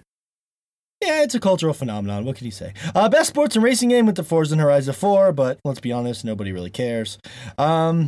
Best fighting game went to Dragon Ball Z Fighters, which I think is probably well-deserved. Best independent game went to Celeste, so that's cool. It did beat out some hefty shit, though. Mm-hmm. The Indie Obra games Dinn have been so good this year. Yeah, I think this is one of the stiffer categories. Dead Cells, Into the Breach, Obra Dinn, and The Messenger, and of course Celeste. So that was a brutal category. But some of these, I think they telegraphed the winner because only one of those games was in the category for Game of the Year, right? So how could you be nominated for Game of the Year but not win a separate category like that? You know what I mean? So I feel like they kind of telegraphed that stuff a little bit. But Celeste is a great game, so congratulations. He had a really good speech too. He was talking about like a little bit about mental illness and stuff when he was up there, and I was pretty happy for them. Mm-hmm. I think this is a fucking shame. Fortnite beat out Sea of Thieves for best multiplayer game. Monster Hunter World and Destiny were also on there along with Call of Duty Black Ops. I mean, come on. I get the Fortnite thing. It's just sad. I just think it's strange that I don't know. That game is going to be winning awards for the next 10 years unless we eventually, eradicate it. Well, no, just say, okay, it came out this other year. Doesn't matter if it's, Anyway. I think they'll get better about, I think they'll spread it around next year. I don't see it being a reoccurring thing too often. But, yeah, tough. And then, of course, the grand finale, game of the year, went, no surprise, to, good old Kratos in God of War. Which I should have done it one of those things where I selected the winners because I had like 90% of these. There's only like 2 that really threw me through the loop. So, and God of War makes sense to me because it has that critical mass, that appeal. It's a little more mainstream, accessible, I think. Yeah. And I can see that one. Pretty safe, but very, very well made. So congrats to Cory Barlog. Mm-hmm. It didn't win a lot of other stuff, but a lot of times you'll see that if they're trying to spread it around too. So I was happy for the most part with the winners. It was a fun show for me personally. As someone who jerks off to this, even though I might disagree strongly with some primary categories, I still think it was great. Anyways, good show. Hopefully be here next year. Hopefully you guys, can watch it. It is good entertainment. Announcements, awards, all that good stuff. You guys, before I get to the barrage of listener comments, because we've already crushed the polls in the Game Awards, and I want to end the show with a bunch of hilarious listener emails that we're going to respond to. You guys had some quick impressions for, I know you played Red Dead Online, and it's beta phase. So yeah. It's more like we attempted to play it online, is the truth. Attempted. Okay. Attempted. Yeah. Playing it is a kind way of putting that. I was the more open-minded between the two of us, if I may say so myself, Josh. And I definitely played a little bit more than the first Josh. day with it. So. Yeah. No, I played it the night before Josh and I played, and Josh and I played 2 separate times actually.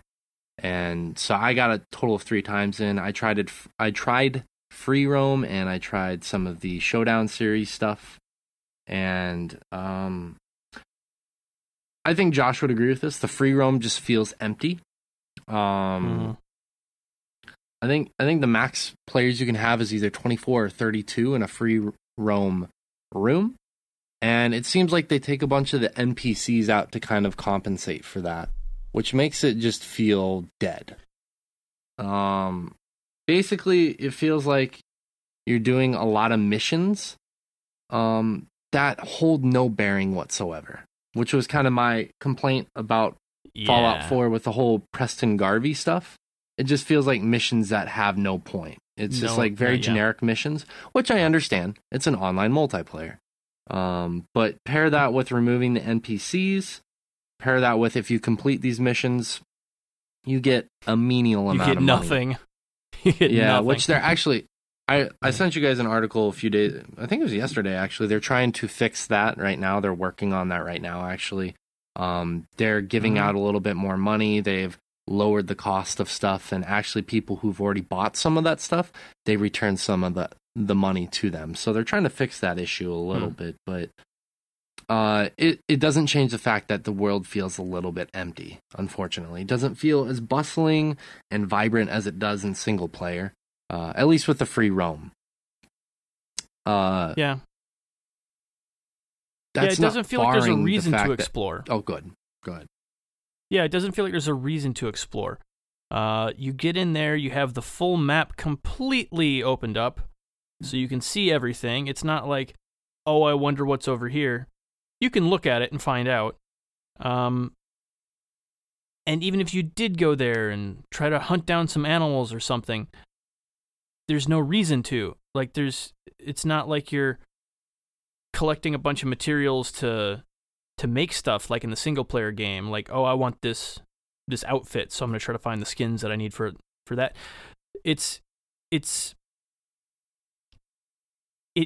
I don't know what you're supposed to do in the game.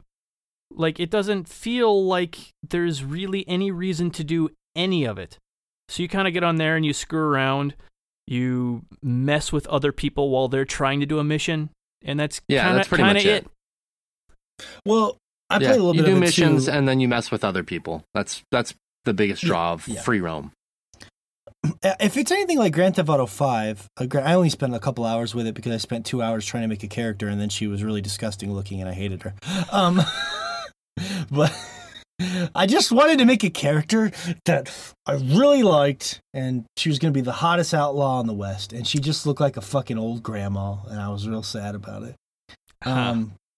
She was a gummer, but so if it's anything like Grand Theft Auto 5. The whole point of the game is sort of like your alternate life, so you're building up to like buy different stuff and sort of like, I guess, own property and stuff like that. And yeah, and fuck with people, but basically you do missions to earn money, to acquire wealth and stuff like that. Yeah. I'm assuming it's the same sort of business. It's the same thing. Like, you can make your camp look prettier. Like, have better looking tents and tables and stuff at your camp. And customize your guns so they're shinier.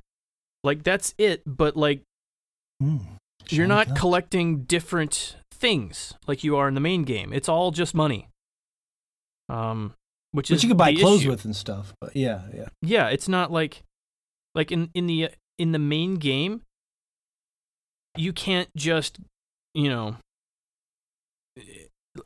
you're forced to look around and actually explore the world to find the things you need, instead of just, well, I'll go off and rob a few banks and that'll give me all the money I need to do whatever I want to in the game. Like, there are specific reasons to go and explore, and that's taken out of the multiplayer. Definitely, yeah. And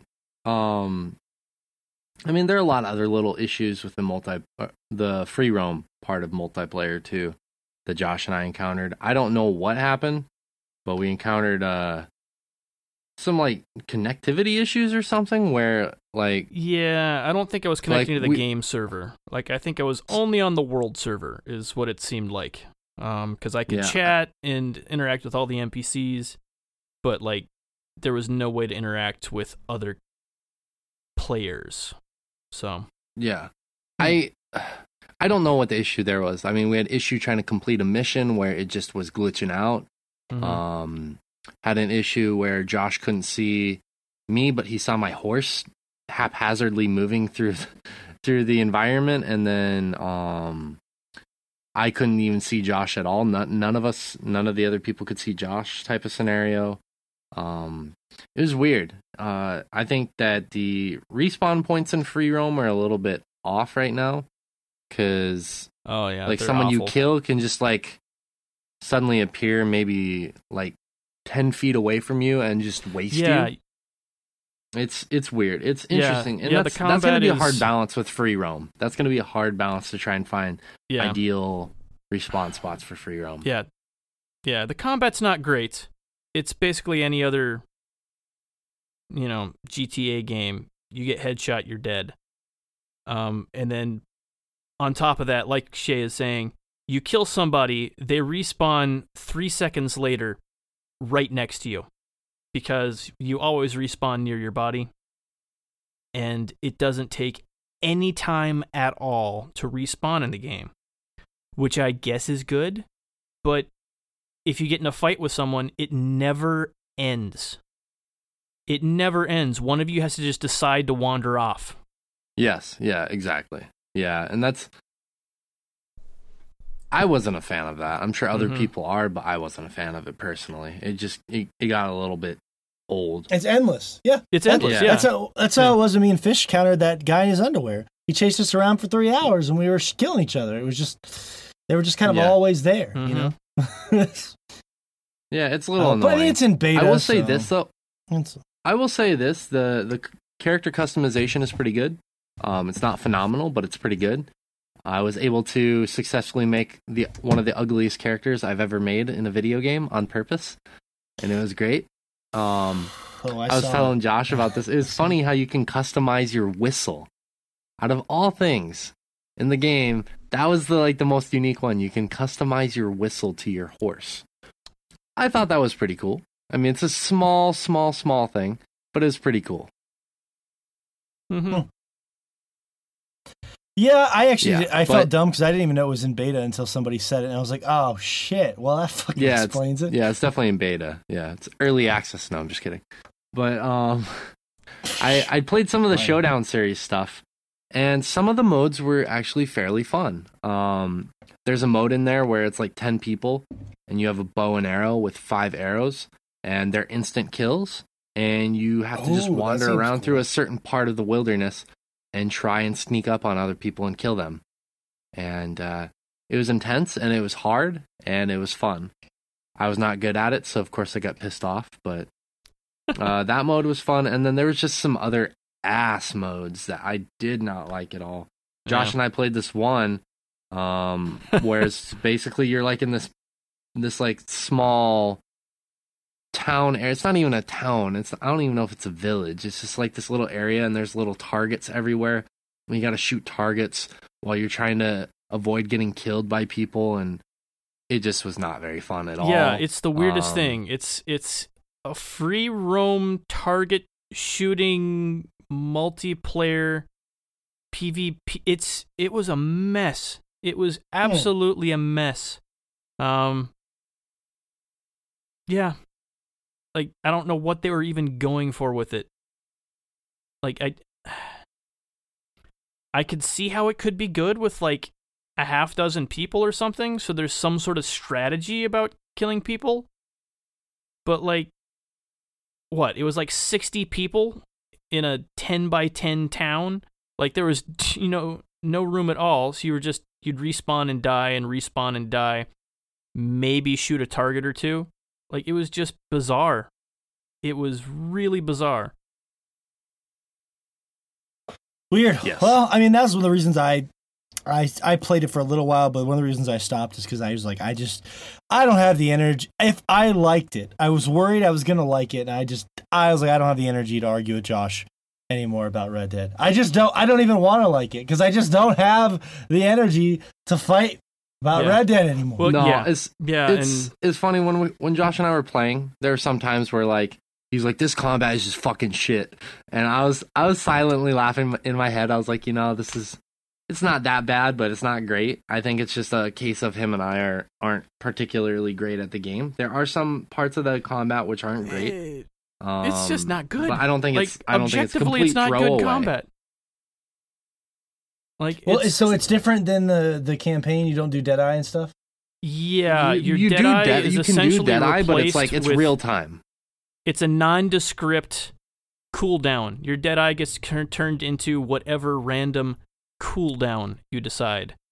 So your Deadeye meter is now, you get to heal, or you get to paint targets, kind of like Deadeye, but it's still active time, so you could just be shooting him in the head anyway. Like, so there's it doesn't slow anything down. No, it doesn't serve any purpose if you just choose essentially the same functionality as in the campaign. So you're better off using it as just a generic cooldown, which is generally healing or something along those lines, or like a damage buff. Well, that's the thing about, as much as I love Deadeye, I actually have a video I'm making about Deadeye right now, but if you take away Deadeye, it's basically like Uncharted 4. It's like there's just not a lot. You pop behind things and shoot it's way worse things. Than Uncharted 4. It's atrocious. It would be the same. It's like GTA 3 is what it is. Well, that doesn't make any sense. It'd be like GTA 5, if anything. Yeah, it's not good. You could say good. It's like, it's serviceable. It's really not, considering everything else out this year. It's really not. Here's what I will say. The best part about the combat in Red Dead is, obviously, and it has to be missing from the online multiplayer, which takes it down a notch. It's not as fun, the combat. That I will say. But all that being said, I think that, like we said, it's in beta. They are already showing that they're willing to start making changes now. So let's see what happens in the future. Okay, fair enough. We'll see where it goes from here. That's right, ladies and gentlemen. It's time for listener emails. I want to say, before we get to this How onslaught... do you check emails? What is... well, what are here's the weird these thing. sound effects? Pulls out his gun and he shoots his computer. Contraption? God damn it! I don't need a penis enlargement. Checks his email with a super scope.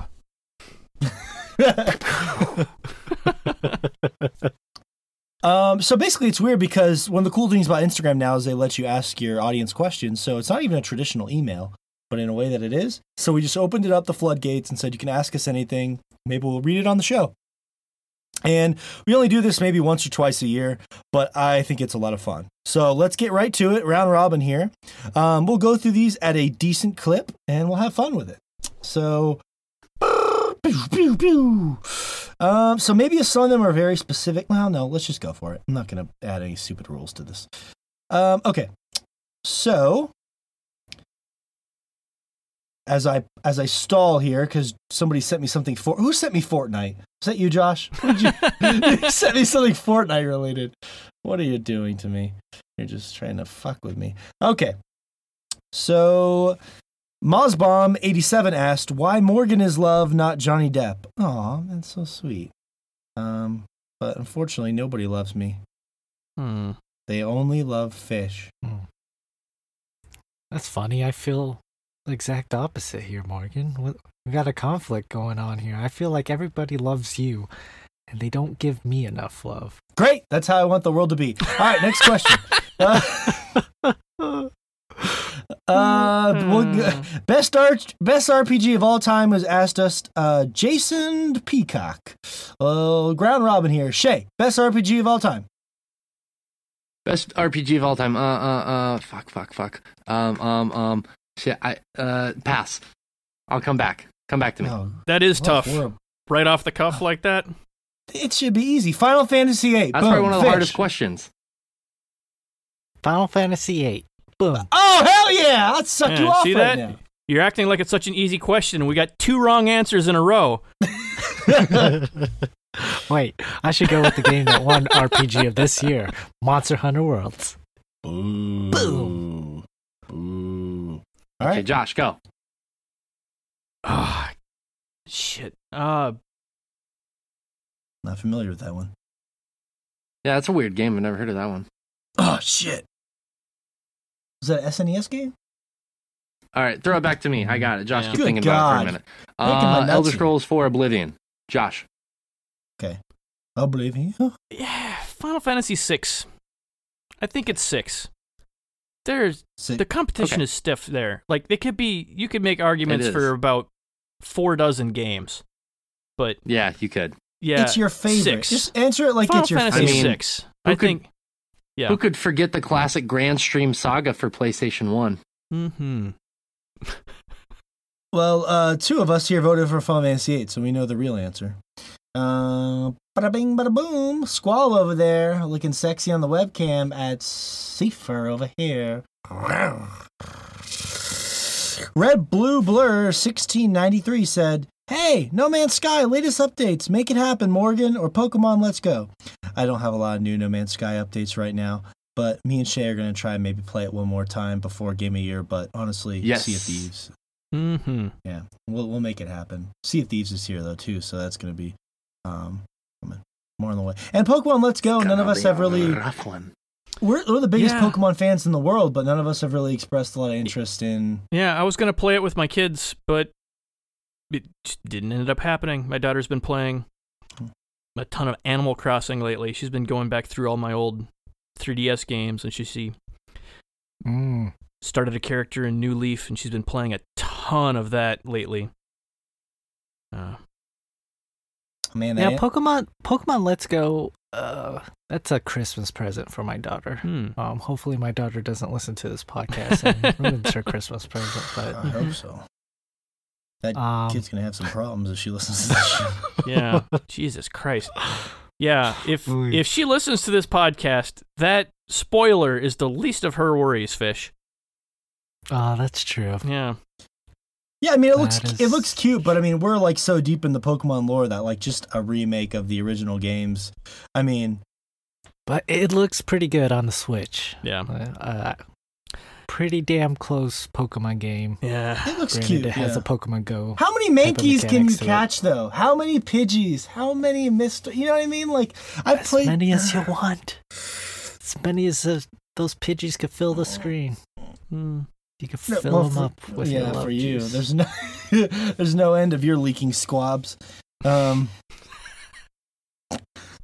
No, but in all seriousness, it does look cute and charming, but we just prioritize. It's tough for the podcast. So maybe around Christmas, some of us will get it for our kids, and we'll have impressions later. See how it goes. Mm-hmm. Tiger Tails Z42 said Commodore 64 Mini. I don't even know what a Commodore 64 is, so that's a joke. I know what it is, but Get the fuck out of here. thoughts? Hmm. Nope, we don't have any good thoughts. Sorry. Not anything intelligent. Nope, we're too young for that. That's for old people. Sorry. But we love you, Tiger Tails. Captain Hawk said next generation consoles. Are they? Wait, what does this say? Next feel consoles? I think he's talking about the console 0.5 mess that we've got going on now. I think. Okay. I guess. Well, Captain Hawk. Let's just pretend he is. I will say, as the only one here who owns one of those, that it has changed my life. So absolutely, I have an Xbox One X, which is the most powerful console in the world. Yeah, and if you don't know how to operate a PC. I don't. Yeah. I can't even see We know. I can't even see my know. desktop because there's just porn spam everywhere. Mm-hmm. Notification. Josh, you have to Cindy- understand there are people that don't Cindy like would to like to meet you. and I keep trying to send her an email. Mhm. Now, you understand, there are people out there like me, Josh, that just don't like to deal with PC hassle. So having a very PC powerful hassle. You make your own hassle. They're the simplest things to deal with. Yeah. We need to show Morgan how Yeah, to create a folder. Yeah. I don't that's think not he's even a talking joke. about- I don't okay. think he's talking about next. I don't think he's talking about 0.5. I think he's talking about brand new consoles like PlayStation 5 or Xbox 2, whatever the fuck they call it. I think that's Oh my what he's God, talking about. I think it Xbox. was just What a are they going to typing call error. that now? Autocorrect. I don't know. Yeah. Well, we'll just say that if you're thinking about getting a halfway system, I would say that my Xbox One X has changed my life. I can barely play my PlayStation anymore. Everything so. changes your life, Morgan. Mhm. Every week Yes! something changes your life. Yeah. Life is ever changing. Thank you. That's true. That is a good point. Good point, sir. I apologize. Mm. To answer the original question, I think if you have a 4K TV and when the new systems come out, yeah, it's worth it. If you don't, then no, because I think the next gen consoles are gonna, push that 4K boundary completely. That's where you're gonna notice the difference because, like, my dad was actually asking me the other day. He's like, "I want to pick up a PlayStation." I'm like, "Cool." He's like, "Do you think I should get the PlayStation Pro?" I said, "Do you have a 4K TV?" And he said, "No." And I said, "No, then you shouldn't get one because there's going to be no noticeable difference and you're going to be spending a lot of extra money for the graphics that you're not going to really notice. There are other things that come with the PS4 Pro, but the biggest draw there is the graphics." So Yeah, put that extra money towards a hard drive because you're going to run out of space in about one game on these consoles. Right, these that's days. true. I'm So, constantly downloading and deleting games off my hard drive because of that. So, as far as next generation of consoles goes, I don't feel like it's worth it right now, but give it a few years and I'm sure it will be, as I feel like games are still pushing the graphical boundary on this generation of console. So why would we need a new one right now? I respect you guys' opinions, and I don't want to sound like I'm invalidating them, okay? But it is frustrating sometimes. you haven't done that yet.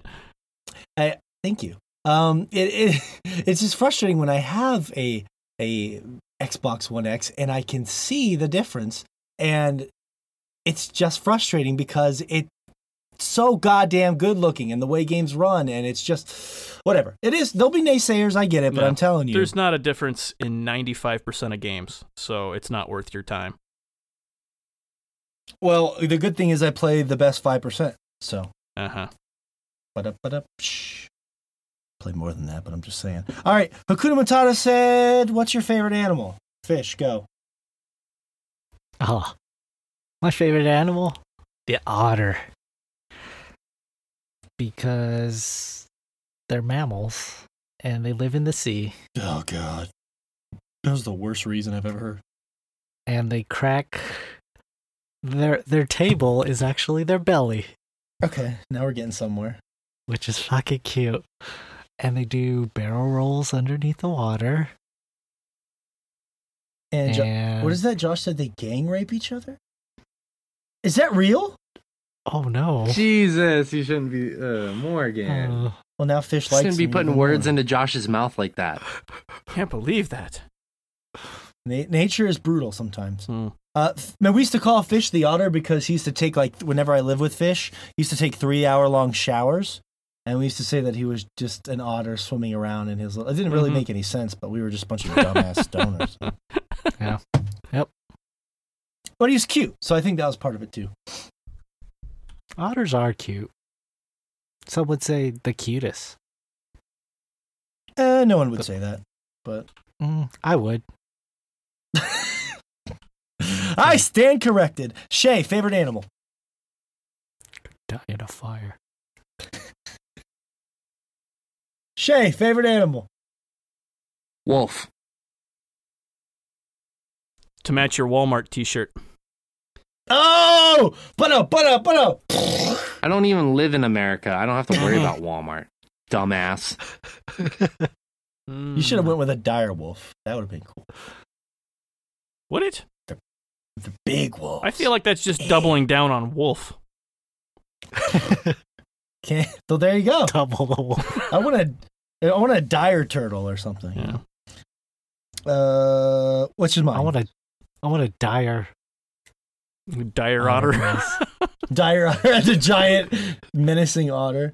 Uh-huh. He breaks other otters open on his belly. That'd be awesome. I want to see that in Blue Planet 3. Anyways, mine would be a tie between a shark and a turtle. Josh, what about you? A tie. Your favorite animal is a tie. Okay. Yeah.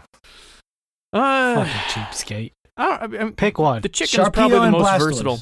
I'll go with the chicken. Chicken. You can cook them that in makes so just that's like so perfect in for you. Yeah. unlimited number of ways. The chef says a chicken. You know what? Chicken would be my preferred meat if I had to eat any kind of meat. So I agree with you on that. I mean, there are better meats out there, but not really as versatile. So yeah, I think it's got to be the chicken. Yeah. I like pork. Yeah. You like a good porking, don't you? That too.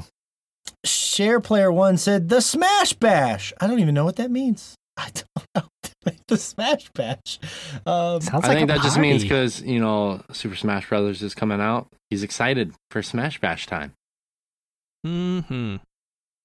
God, the Smash Bash, that could be so many things, but we've already taken this podcast down so many dark holes. Border Jumper Mel said, how you all met and started Sword Chomp. You know what's funny is, I did that a little bit last week. I've been slacking it on it this week. I went back to listen to the very original episodes to get some text up for those. And actually the first episode, if you can bear to grit through it, talks exactly about that. Morgan goes into very good detail. So, I mean, it's within the first 15 minutes of the first episode, and you get to learn. But if you want like a really quick rundown, I'm sure you can do like a 1-minute TLDR version, Morgan, real quick if you want. Yeah, I mean, Shay's right. I tried to introduce you guys in the very first podcast by talking about how I met you, because I was sort of the glue. I met Josh when I was younger, and we just bonded over a love of video games. Same with Fish. I still remember him giving me his copy of Metal Gear Solid when we were like 16 years old, and borrowing it from him. And then Shay, I met later on in life when I had first formed another podcast that ended up dying, and we kind of all bonded over a love of video games and stuck together. Now, that's the Cliff Notes version, but we tried to make another podcast several years ago called Second Playthrough, and it just didn't make it. And then we decided to give it a shot again. So Yeah. Mm-hmm. And yes, go check out our very first episode if you want some good laughs and a nice sword chomp history lesson. Episode number 1. Somebody named Professor Layton said, "Time to talk about the BAC." Huh. What got nominated for that this year? Interesting. The BAC award? Yeah. Fish, what got nominated for the annual BAC award? Let's see. Let's Sea of Thieves. Mm-hmm. You know, those pirates get lonely out at sea. Mm-hmm. They tend to, be more descriptive about their piratey bananas. Let's see. Monster Hunter Worlds. Yeah. With the giant beasts. Mm-hmm. Okay. I don't. He's trying. He's really trying. My head hurts. So the BAC is an inside joke, but I'll just leave it at this. It stands for Big Asian. H. Callum asks us, single-player games in this world of online experiences, like Destiny, Anthem, etc., are they... Oh, shit, it cut the comment off. So let's just talk about those for a second. I took a screenshot of the comment and it cut it off. But it says, are they DYI? I think, I don't know if he was typing something out there and it didn't make it, but we talked... Yeah, and what could he possibly be writing there? What? Well, am I missing something here? Am I just being scatterbrained? What's going on? What do you think the next word was? DYI? I don't know. Take a wild guess. Oh, I was thinking like all these weird things like dysentery and all this weird shit. I don't know what the fuck I was. Dysentery? That's a good question. Well, Anthem isn't out yet, so it can't be dead. Yeah, I hope that game has some legs. That's... I do. I really have been looking forward to that. Yeah, I clearly think that the single player experiences aren't dying. I think that it's just like some studios are, some of the studios we've come to love are kind of redirecting and going somewhere else with it. So there's going to be more of like a split, I guess you could say, because when we grew up, it was all single player experiences or couch co-op, and now it's kind of diverting into single player experiences or these online multiplayer experiences. So I think that does hurt a little bit in terms of what studios are going to choose to do. But I think there's still a place in the world for them. I mean, I think that just shows with Red Dead 2. It shows with God of War.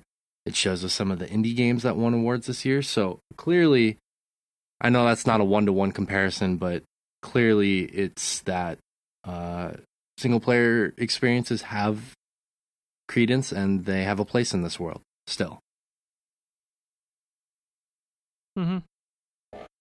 Yeah, I think it's the opposite. I think that they're still flourishing. I mean, Anthem was inspired by Destiny, and there are other games like that, like The Division 2 is coming out. I don't think they're dying. I think that Destiny has hit a weird snag because it doesn't seem as popular as it was, even though everyone says it's better than ever.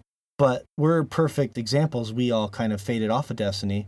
Yeah, I'm still curious to go back and see what it's like now that the first expansion was awful, but I've heard really good things about the one since then. That have Forsaken, yeah. Yeah, it just made me curious to go check it out again.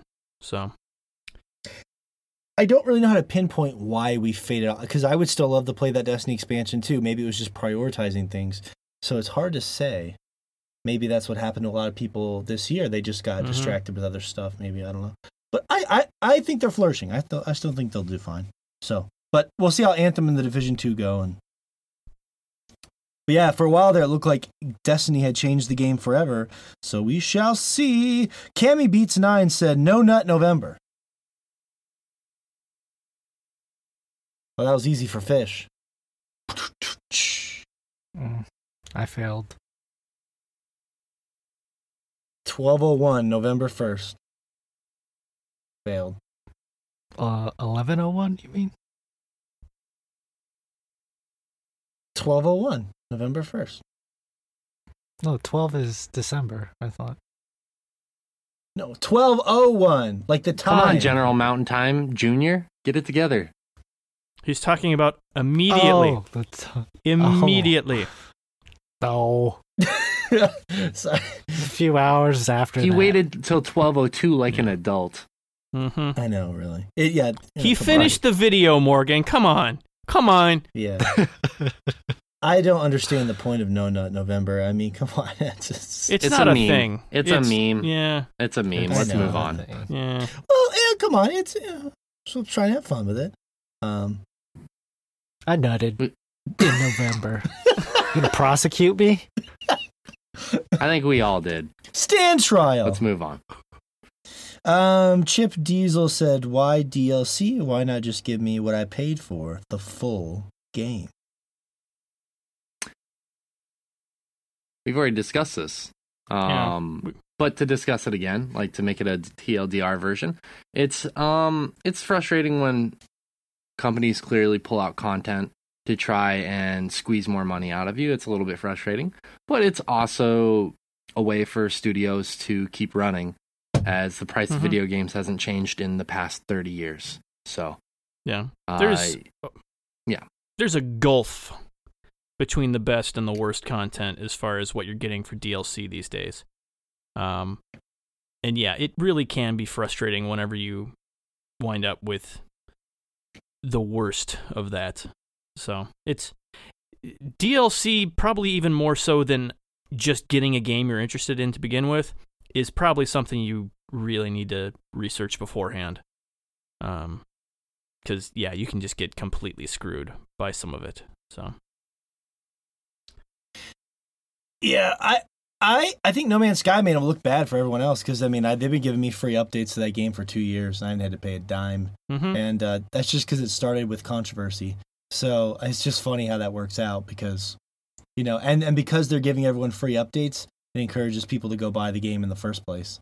So it's just one of those weird things. Yep, Sea of Thieves have done the same thing. They've had new content every couple of weeks since the game came out. Yeah. So it proves that it can be done if you do it right. It might give the goodwill to the consumer to just new people to buy your game. So. Yep. Unfortunately, that only usually happens when a game is released with controversy, like Sea of Thieves and No Man's Sky were. This is a real good one. JD.Hines said, "Robot strippers." That doesn't sound good for their nuts. You have my attention. That was a bad joke. Come on. Oh, no.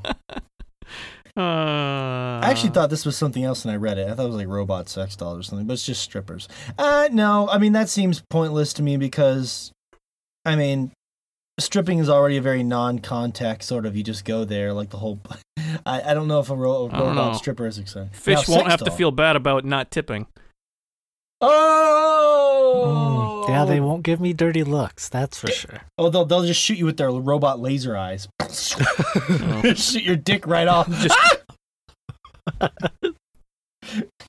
Just set lap dance mode to stun. I like the idea that you walk back into the VIP room and there's just Number like one. 80 Please burnt drop dicks on just my on the floor. Gilbeezy Skit said predictions for what games or gaming will be like in 2028. 10 years from now? Holy shit. And hopefully I VR think will have that- enough resolution to Yes. yeah, really, really be there. That's pretty much what I was just gonna say. Yeah, because I think they're getting the feel down, but it's just so low res that it doesn't look good. But like in 10 years, that should be completely nailed by that point. I think we're still probably going to see a lot of what we see now, because a lot of these games, they're good formulas. There's no reason to scrap them. Hopefully, we'll get better at what they do well, and kind of cut the chaff. But yeah,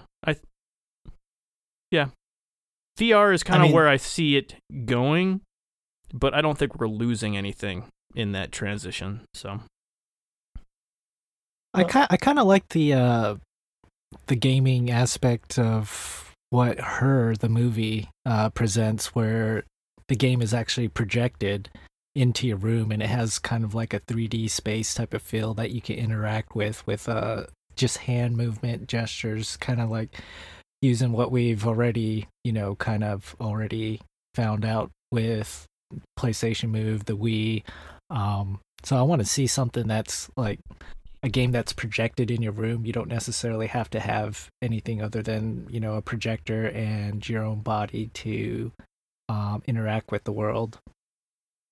In 10 years, so I don't know if that would happen, though. So I'm not sure. I think it'll probably be. Go ahead. Sorry. No, it's good. I think that games are gonna start taking more of like a neurological approach.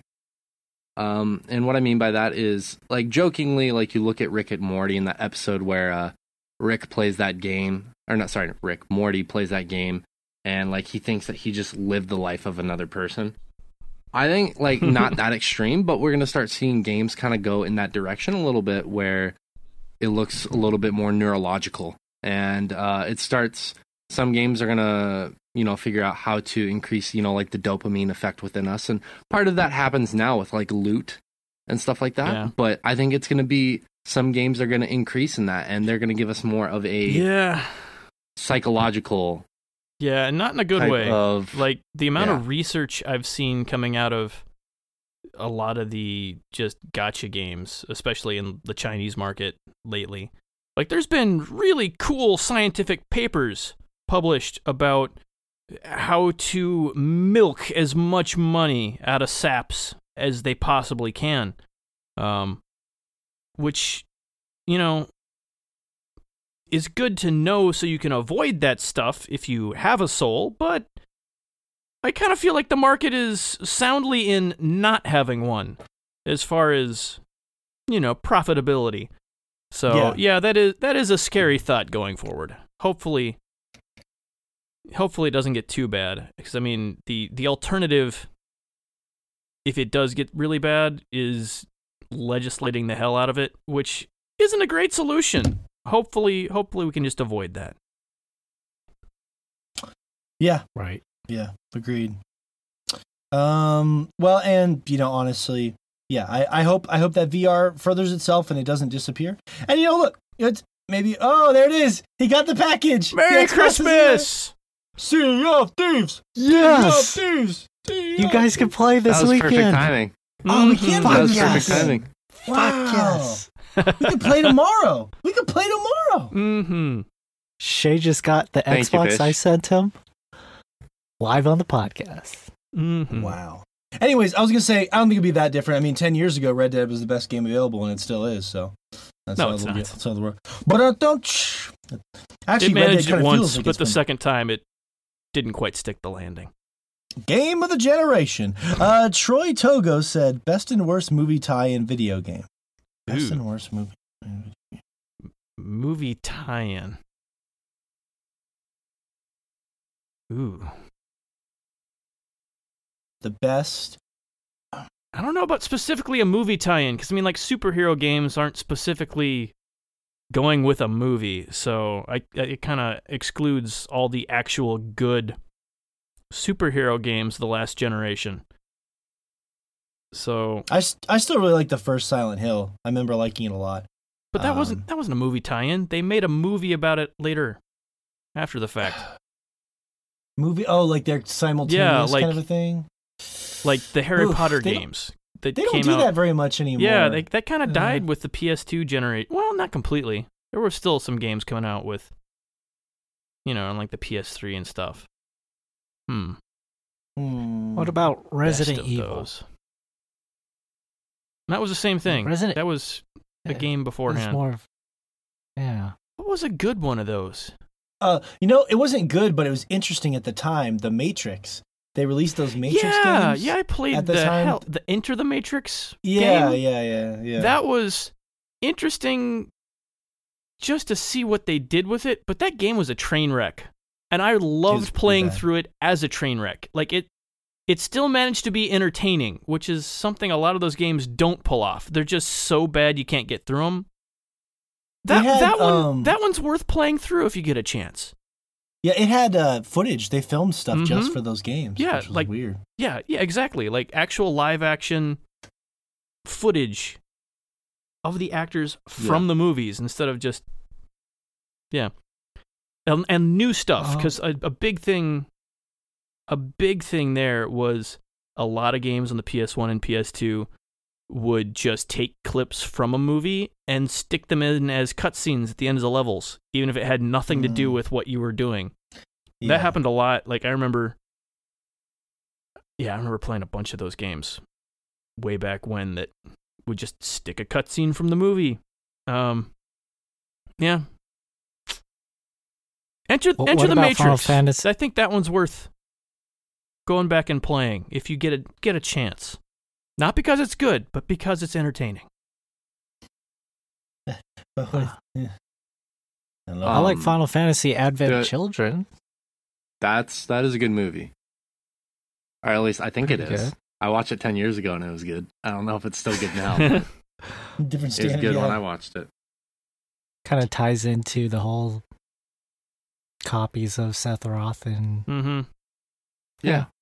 Like, I enjoyed it. Oh, that's what Final Fantasy VII was about. Yep. Yeah, it helped tie a lot of things together for sure. I think and it was a great lead into Dirge of Cerberus. That's true. Which was that was a game that happened. I forgot about that game. Yeah, but Dirge of Cerberus is the spiritual successor to Pokemon Snap that we never got. If Ash was a vampire. I think the two that I remember as a child, The Warriors, which was a phenomenal movie, and they made it into a game, and it was actually a halfway decent game. It wasn't a great game, but it was a pretty decent game. Not much to say there. The one that I actually spent a lot of time with as a kid was Lord of the Rings: The Two Towers. I absolutely loved that game as a kid for some reason. And what was actually really cool is if you finished the game, it showed a deleted scene from the movie or not a deleted scene, I'm sorry, a scene that was only in the extended edition. So it coincided with coming out with the movie when it was in theaters, and you got to see this extra scene, and you didn't really know why it was there, because it wasn't in the main movie, but then you watch the extended edition, and you actually get to see that scene. So it's kind of a cool little reward, in a way. But yeah, the gameplay for the time was pretty fun. Yeah, and I just realized, like, I'd completely blocked it out, not going back far enough. But the Star Wars Episode 1 Pod Racer for N64 is the best movie tie-in. That was a really good game. That was really good. Yeah, the 64 version especially, because since it wasn't trying to run off of a disc, it actually ran well. It chugged along on the PS1. But the 64 version, that was a good racing game. Yeah. For its time, it was good. No, I would dare say yeah. that one deserves a remaster. I dare say. I think out of episode 1, that's the best thing to come out of that. Yeah, whole that's the era one of that Star Wars. deserves, anyone ever going back to play it.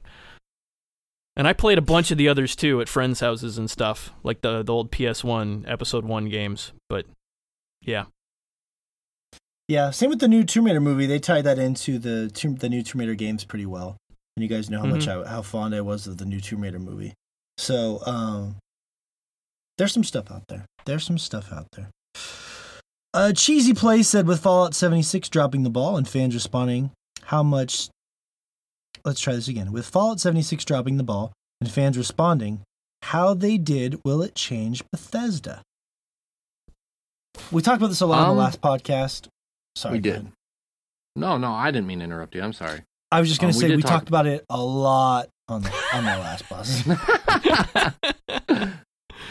I was just going to say to reiterate the same thing. Yeah. I think that it's all going to depend on just basically how Bethesda responds from here on out with Fallout 76, whether they just drop it and say, yeah, this was a mistake, Yeah. Let's rectify the mistake, or if they say, like, they drop it completely and we're like, yeah, that we fucked up. Let's eat the cost and just try again. Or if they actually do what Hello Games did with No Man's Sky, and they're like, yeah, we dropped the ball. Let's fix this. Let's really fix this, and then go forward. I don't think they're probably gonna ever try this experience again with Fallout.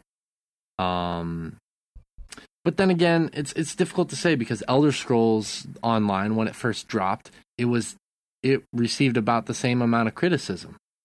And then now a lot of people, not a lot of people, but it has recovered some fans, and a fair bit of people actually do still play that game. And it's a halfway decent game, from my understanding. So, Bethesda's a big studio. They're going to do just fine. They dropped the ball on this. I would be more worried about not how Bethesda goes forward, but how the Fallout franchise goes forward. That would be the bigger concern in my eyes. But I think Bethesda will be fine. I think that they're gonna fix the issues, and it will become a playable game in the maybe not near future, but in the future. I mean, because Elder Scrolls is still, they're pumping out new content last year, so we'll see. I love the visual of them just getting pummeled all over the place, left and right, bad controversy, all the issues with Fallout 76, the terrible reviews, boom, and they finally get themselves off the ground, and they turn on the Game Awards, and then the Outer Worlds just slaps them right across the face with a big old obsidian dick, and they just can't catch a break right now. Yeah. I mean, I like that what they've published, like Wolfenstein, like that game, like the sequel, I forgot the name of what their, I guess that little one-off of New Colossus is, but like they should, if they're thinking about just making a cash grab with that game, which I feel like they are, maybe this will actually cause them to kind of rethink, like, oh, well, we better make sure that, whoever's developing that game is, not just making a rehash of a game and try, to incorporate something new into that game. But as far as like Bethesda as a whole, like, yeah, it's so sad that, it's like it's a joke that Skyrim's on everything at this point. Like, and it's also cool for people because it's on everything, but really, like a 10-year-old game, it's kind of just get. Well, it's kind of a good point, though. That's a good point. Fish is kind of bringing up. I just want to touch on this really quick. Maybe we're going to see them become more of like a publisher than a game developer at this point. Maybe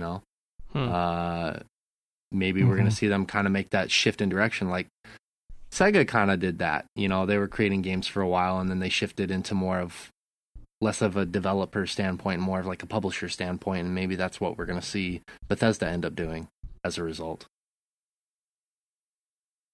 Yeah. I mean, my 10-second answer is just, I think that the Fallout 76 disaster will make Bethesda better. They now have to blow our minds again. I think that'll make for better games. Let's see here. Reverend Rock and Roll said, most pivotal games through history by genre. We don't have time to do that. I'm sorry. But we will keep that. We did do an all-decade show if you'd like to listen to that. It's like a whole season. Yeah. We did an all-decade podcast as our 100th episode. You should go check that out, Reverend Rock and Roll, and maybe they'll get some answers there. JJ King 700 said the possibility of having diskless consoles. Will the next Xbox or PlayStation even have a disk drive? I think we're about there. I really do. Yeah. Really, yeah. I would much rather them scrap. Well, I don't know. I say that, but then, yeah, I think it's time. Like, Blu-ray is almost dead. They've managed to kill that format by making it way too hard to play on a PC. So, yeah. As far as the new media that you'll buy movies on, that's digital now. That's digital. Like, I don't know the last time I bought a Blu-ray. Like, it's just not a thing anymore. So I don't think games are going to keep trying that. Yeah. Well, I don't even know anyone that actually buys movies. I just rent mine online. I haven't bought a film in fucking years. I usually just rent them for like $3.99 on Amazon, get it for 24 hours, and then I'm done. You know what I mean? I would say, yeah, that'd be cool, but it depends on, there's a market for reselling games, used games, and that's always going to be there. Then that's nice. But, like Fish just bought a physical copy today. So, where's he going to shove that little nub in, So we'll see. Everyone said that it was going to happen a long time ago, and it still hasn't happened. People are out there still buying discs and nubs. So, I'm sorry, cartridges. I don't know. They're just going to sell you the box. Same way they do with PC games these days. They give you... with a code? Yeah, just a code in there. Well, so they can have something on the shelf. Isn't that why people buy physical games, though? Is because they don't want to have to download games? No, that doesn't do anything. Yeah, I don't know. You still, put the disc in and have a 50 gigabyte install. So you're not saving yourself any trouble. You're making it a worse experience for yourself, having to track the disc down anytime you want to play the game. Yeah. Let's see. Naaman said, first console you ever owned. Go through this real quickly. Shay, what was the first console you ever owned? First console I ever owned was, I guess, I don't know if you count it, but my dad owned a Sega Genesis, and him and I would play it all the time. I think that would be the one I would consider as the first one I actually owned. But shortly after that, he bought me a PlayStation 1. So if you want to argue semantics, PlayStation 1. But I would consider it the Sega Genesis. Yeah, me too. My first one was a Super Nintendo that my parents bought me on Christmas. It could have been the Game Gear, but I don't remember when they came out, so I don't know which one came. I had one of those shitty Game Gears, and I loved it dearly. That was such a good idea, except, it required 18 C batteries to run the thing for 2 hours. It really did. It really did. But it was great for like that 3-hour trip to Grandma's house. They were kind of ahead of their time in a way. I mean, you look at the Switch now, that's essentially what it is, except the cartridges are much smaller. They were trying to run a full console on that thing, and the batteries couldn't handle it at the time. Yeah. There were some decent Sonic games on that thing, I'll tell you what.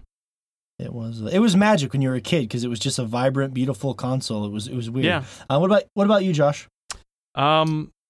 It's another one, kind of like Shay's saying, depends on how you count it. It's either an Apple II or a Game Boy. The Game Boy was the first one I owned, but we had an Apple II before that I was playing games on. Bunch of old that makes text sense. adventures and Space Invaders clones and stuff like that. Mm-hmm. Yeah, I remember. This is very buried in my memory as a kid, young one. I'm talking 5 years old, but I think my dad did have very briefly an Apple II at one point, and I remember the types of games that he was putting on there. Mm-hmm. And I specifically remember this one thing. My dad was trying to open up the case with a knife, and for some reason he told me that he had to kill the monsters in there, and I was like, "Whoa!" So these games are actually alive, and I don't know. Fuck? Yeah, it was enough. Yeah. Look, here I'm gonna level with you. My dad told me a very different story. Sometimes, when we were traveling on the highway, I'd have to go to the bathroom really bad. And I wouldn't, of course, like a child, I wouldn't go at home. Oh, I don't have to go. And then, 10 minutes into the trip, Dad, I got to go to the bathroom. So, he would take me to, the rest stop things or outhouses and stuff like that. It is Montana. Think about that. And he'd be like, you got to hurry. Because if you don't, the penis rats will jump out of the toilet and bite your dick off. Well, he didn't say dick. He said, it'll bite your penis off. And I was like, what? Wow. And I was 4 and 5 at the time. I'm like, what? And he's like, yeah, if you don't hurry up, the penis rats will bite your penis off. And I was like, well, I don't want to go to the bathroom now. Can I pee outside? He's like, no. He's like, if you got to go in these toilets. You can't pee outside. It's illegal. So I'd run in there real quick and I'd push as hard as I could, get everything out, and then run back out before. And I believed it. I believed it. I was worried. I was deathly afraid of outhouses for 2 years because I was afraid of penis rats. Yeah. Yeah, and parents don't necessarily understand, when they're that young, whatever you tell them, sometimes they'll believe it and run with it with their imagination. So that's what happened with me. But the first console that was actually gifted to me was the Super Nintendo. And I think shortly after that, I also got a Game Boy. Two systems that I thoroughly enjoyed and had plenty of games to play out with those consoles. Already Armor 5 series, basically the 5 is an S, but you know what I'm saying. The issue of real world politics affecting video game development and enjoyment.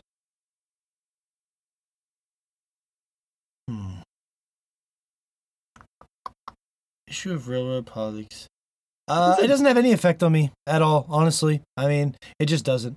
So I'll just leave it. It never has, never, and it probably never will. But that's just me. Well, it's interesting, Morgan, because like real world politics right now is kind of affecting the new Far Cry game, because like one of the big deals on that new Far Cry game is on the front cover that it's to women of color who are on the front cover, which is a rare thing in the gaming medium. So does it affect us directly, being cis white males? And heterosexual males? No. But it's also really cool to see that even the gaming medium is taking on some of these subjects head on. And, trying to say something about them. That's cool. Trying to take a positive standpoint and show support for some of these movements, whether indirectly or directly.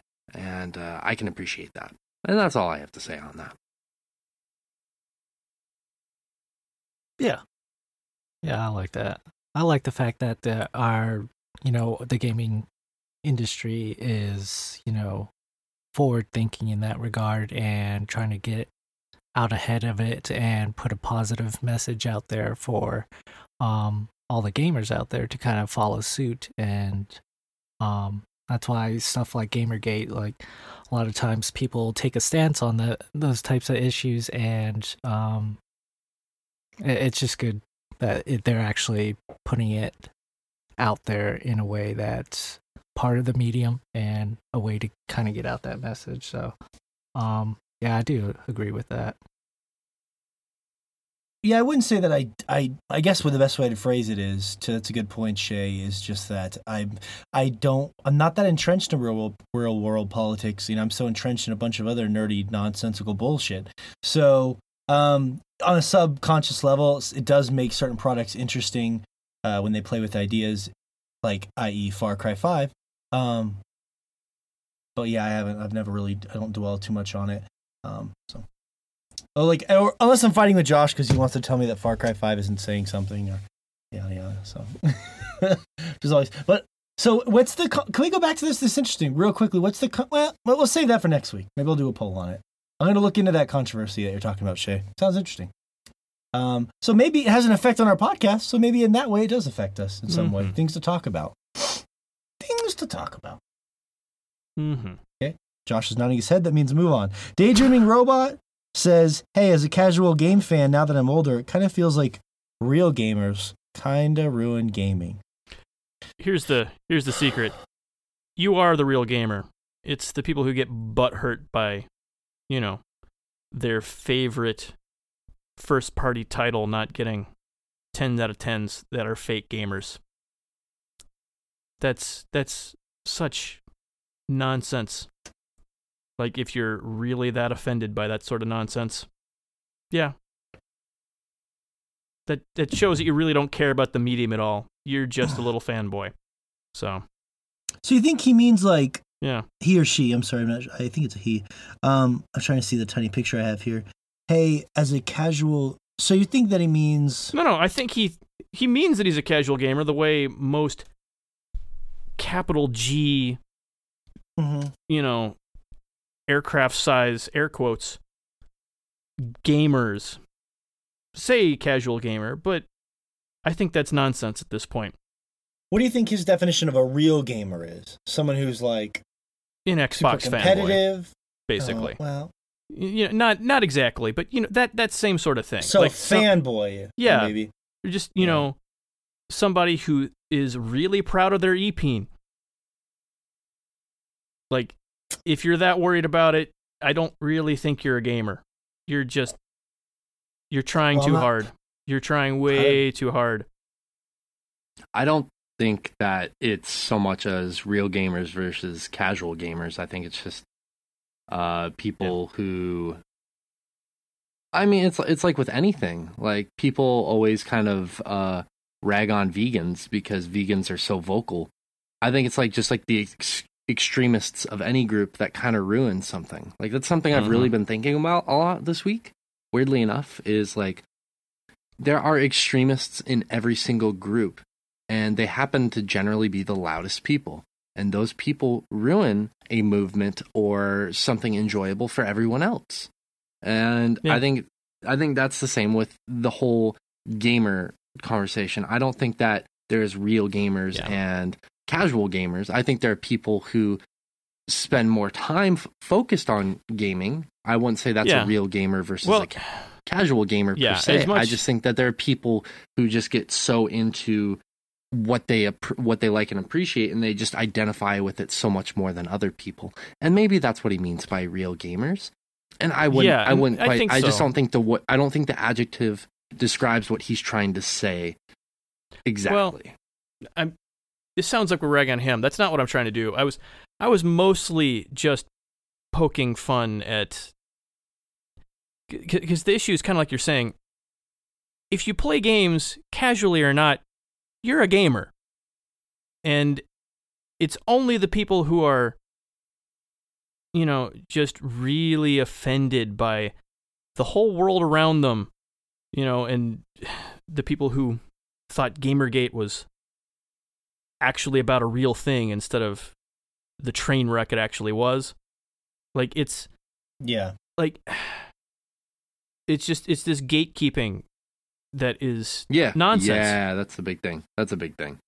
Gatekeeping. Yeah. And I want to make it clear that I wasn't ragging on him. I was ragging on the like the whole, like, defining what is a real gamer and casual gamer, because I don't think that just is a problem of him or what he's trying to define it as. I think it's just we weren't given much context, so just going off of what we were given, and also what we know about the culture, the gaming culture and whatnot, or whatever you want to call it.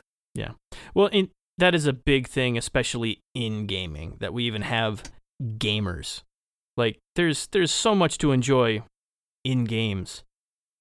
Like, there's a ton of stuff out there. Like, there is something that you will enjoy in gaming, but because gamers are a thing that they try to self-perpetuating "this is what we are" thing, it's I don't think it's helpful to anyone involved.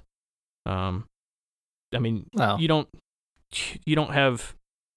you have movie buffs, people who watch a lot of movies, but it's not like they're this exclusive elitist group.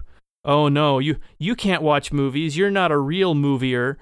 Like, that's a thing that we've kind of gotten into in gaming that is not healthy for the people involved, and especially for the medium as a whole.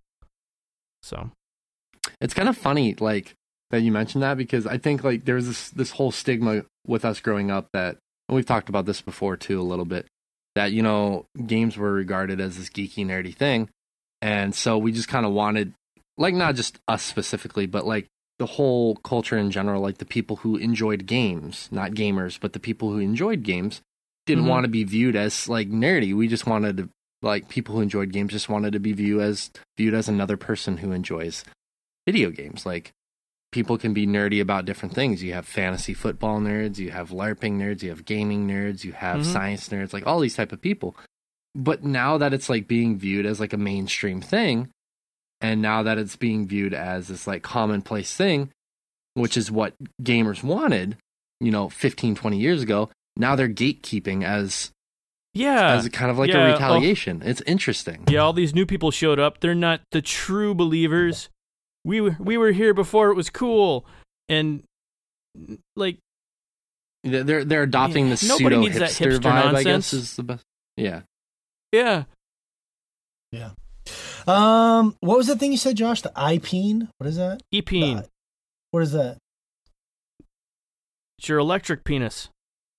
I was gonna say, which in most cases is a euphemism for their ego. In your case, not so much. No, no.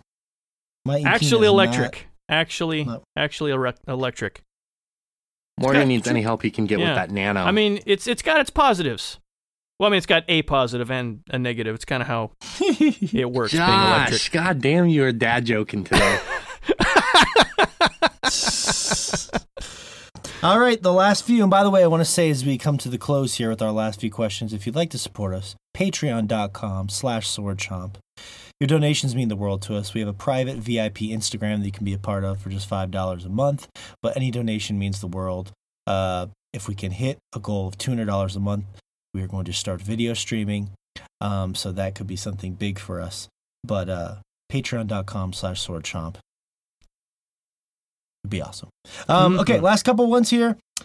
Seth_G said, Overwatch League Esports and your stance on it. Josh? It's been good. It's been, in order to make the seasons kind of not wildly fluctuate, as far as like who's the most prepared, during any given season, they kind of lock down the patch, and so any changes that happen are set in stone, which kind of leaves it in a weird position where if you're watching the game, there are things that aren't going to work for you if you kind of go into your own game and want to try a strategy or something, because they're playing on a different patch that may or may not still have the same sort of strategies that are going to work, which is kind of an issue. But then again, that's only really an issue if you're someone who's invested enough to go in there and try to do strategies you're seeing, in a professional match. So I don't think that's a real issue, except for a really small portion of the community. Like I get into it enough to, for that to be an issue for me. But I think it, as far as actual competition, in order to make that work, just from an entertainment standpoint, it's probably the best way to handle it anyway. But okay, well said. R Downing 1393 said the Assassin's Creed franchise. I will just say that the last Assassin's Creed game I played was Brotherhood, and then the franchise just sort of lost me because I didn't like Revelations, and then it just seemed like there was a new Assassin's Creed every year, and they didn't seem like they were getting a lot of incredible reviews, and it just sort of lost me. There was just too much going on, too much noise, and now it's evolved into such a different thing, which isn't bad. Like Josh said, it's basically an RPG now. So yeah, I'm excited to give Assassin's Creed Odyssey some time here soon, but it's interesting to see. I will just say my final thought is just interesting to see how that franchise has basically evolved. I mean, it's barely about assassinations anymore, right? It's just the Odyssey. I mean, there's still yes and no. It's super open. There's still a story in there to go through. But this has, like, you'll go through the story and you'll get a quest log of stuff you're supposed to go do, with essentially no information about where it is. You have to track it down yourself. And, like, the big thing here is that there's a cult that you're trying to, just tear down by assassinating all the different members. Oh, like Far Cry. Like Assassin's Creed has always been.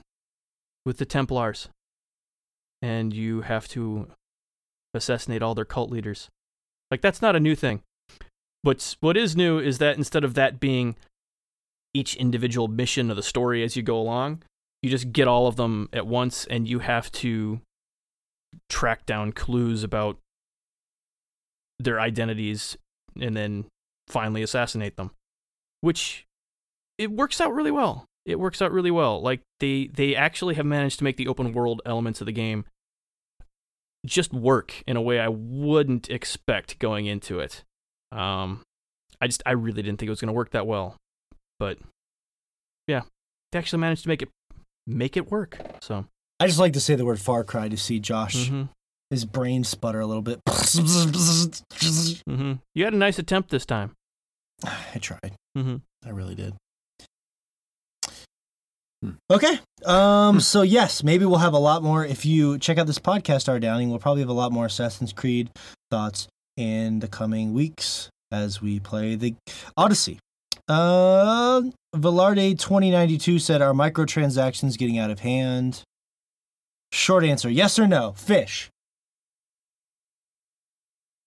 I haven't played any games that That's not a yes really or no. go heavy on microtransactions, and I think we've kind of dealt with it last year with Star Wars Battlefront, and like everybody saw that what EA did, and like everybody was just in agreement, like as a whole, like they can't be that disgusting. It's hard to say because it's obviously way past too far in certain games, especially in the mobile space. But as a whole, I don't feel like they're as big of an issue as a lot of people get bent out of shape over. There are obviously examples here and there where it's just like, you want me to pay for what? But I think for the most part, companies they're actually handling it better than I'd expect them to, given that their only, objective is to take our money. So Battlefront changed that. Everyone's super careful now. Yeah. So thanks Battlefront. Yeah. Mm-hmm. Yeah. Thanks, EA. Yep. Short Thanks answer. for fucking up so royally that the rest of us know better. Right. Yeah. None of the games I play have really been affected. And like you guys are saying, when it started becoming egregious this year, it was dealt with. So no, they're not becoming out of hand. Reminds me of this funny meme I saw this week with James Franco, and he's about to get hanged. And he looks over and says, "It's your first time?" And there's like 3 other companies there. One of them's Bethesda, Blizzard. Bethesda, Valve, and Blizzard. Yeah, that horse armor. Good meme. Speaking of Valve, that was another one. I don't know if any of you have been up on this. I've been super curious, but I haven't taken the plunge yet. They released it's essentially Magic. It's like an artifact. Yeah. Yeah. Which the combat in it, like the actual mechanics of the game, looks really cool, but the business model is Magic. It's Magic. Like, you buy a pack, like there's no way to earn them in-game. You buy a pack, you've got the pack, and you can trade/sell cards individually in this one instead of being able to like craft them. That's interesting. I think that's something we should talk about in the future, actually. Like, we were just talking about how we think the next consoles are going to go completely digital. It's going to be interesting to see that happen with card games, because I think it's already been pushing towards that direction. I think that's something we should talk about with like Hearthstone and Magic and stuff like that. It's really curious. Yeah, it's a really curious change, because all the other ones have basically gone with the model that Hearthstone has pushed with, you can earn packs by playing in game, and your cards are just your cards to kind of stop people from, I think the idea is to try to stop people from selling accounts and stuff like that, and make it something you're more invested in. But this one, it is just like Magic. Like, you can, if you want to, you can go in there and without buying any packs directly from Valve, you can go into their marketplace and from other players just buy the cards you want to build a deck, just like if you're paying for a Magic deck. That's pretty cool. Yeah, it's really neat. As far as I'm not sure I like it as far as getting into it cheaply, because it's not a game you can get into that inexpensively, but it is something you go into and just buy what you want. So it's just, as far as a completely different take in the digital space, I'm glad to see it, just to see how well they do, if nothing else. That's funny that we're talking about this, because like I just remembered I had an Elder Scrolls Legends addiction earlier this year that I completely forgot about. Like, I haven't thought about that game for months. I completely forgot about that until just now. Yeah, it might be that. I don't even miss that game. Praise Tamriel. All right, let's see here. Is it Even if it's not, it works. No, I mean that's a part of the world. I think that's the actual land itself and not a god, but that works. That works. All right, yeah. I think that's all the topics, though, right, Morgan? We hit them all. No, we didn't. we're very close. We have this has been fun, but we need to wrap it up. We have two. I've never said those words before. Garcia81 said, "Finding the right online group to play with is more important than we might want to admit." And I would say yes, because playing Sea of Thieves with you guys, it really reminded me that certain games playing with my friends really, I have no interest in playing with strangers, and that's just something I've learned about myself. Like if it's short just, answer, yes. But long answer. I'm just teasing. I'm sorry. No, but in all seriousness, yes, it's for me, absolutely. But for a lot of people, if it's just a common multiplayer game and they want to slaughter noobs all over the place, then they probably don't care. But Sea of Thieves has reminded me of how magical that was. Last question, Cornelius Phillips. What if other companies, other games we all love, so basically saying, what if Mario was made by like Bungie or something? Like, what if companies crossed over and made weird things? Like, for example, that Ubisoft, when they kind of took some Mario characters and made that Mario and Rabbids game. Like, how weird that would be. So let's do this in a fun way really quick. This will be a great way to end the show. And before we do that, I want to say you can find our side podcast, me and Shay. If let's say you're interested in listening to me interview composers, I have a podcast called In the Blood. You should check it out. Shay interviews developers. He has a podcast called Evoking the Sublime. Those are two great podcasts you should check out if you can. And our Game of the Year shows are going to be here in just a few weeks. You do not want to miss those. And of course, our Patreon, patreon.com/swordchomp. Be a VIP. You won't regret it. But let's end the show on the big whammy. I want you guys to pick a developer and have them make another franchise that is not theirs. Start with you, Fish.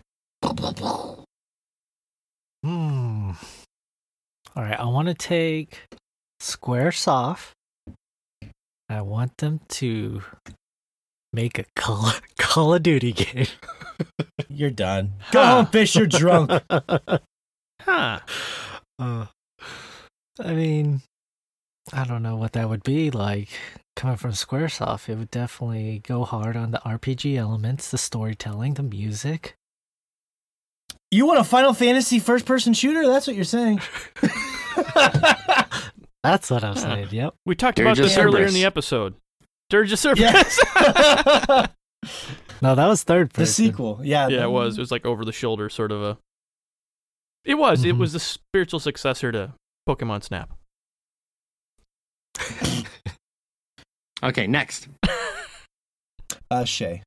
Okay, I want CD Projekt Red to take over Mass Effect. Oh, interesting. I would definitely like that. I think they have the ability I'd buy that game. To make the story more involved. I mean, it's not a drastic change from what they do now, so it's kind of cheating a little bit, but I think they would put that franchise back on track and they would make it enjoyable again. Yeah. I mean, hell, if they just made a Mass Effect where you get to see half the stuff that was in the log in Mass Effect 1, that would be amazing. So, yeah. I think Rockstar making a Zelda game. Woo! How about that? That would fucking suck. They can't make their own goddamn games. Just hey! That would be incredible. I would play the shit out of that. Just to see Josh's face of terror as fucking Link see that. No, I'm not playing any more Rockstar games after the mess that was this last one. Josh, you don't mean. Why do you say stuff like that? Why do you say stuff? Because it's true. That stuff can never be taken back. Hurts me deeply. They're just words, Hi, Morgan. Josh. They're just words. Josh, what about you?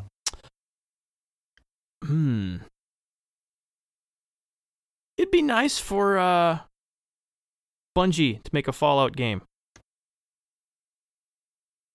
Huh. Interesting. Go fuck yourself. Hey, what's? Oh, now we're just making it personal. Yeah, pretty much. Like Josh said that. Like, actually try a multiplayer Fallout.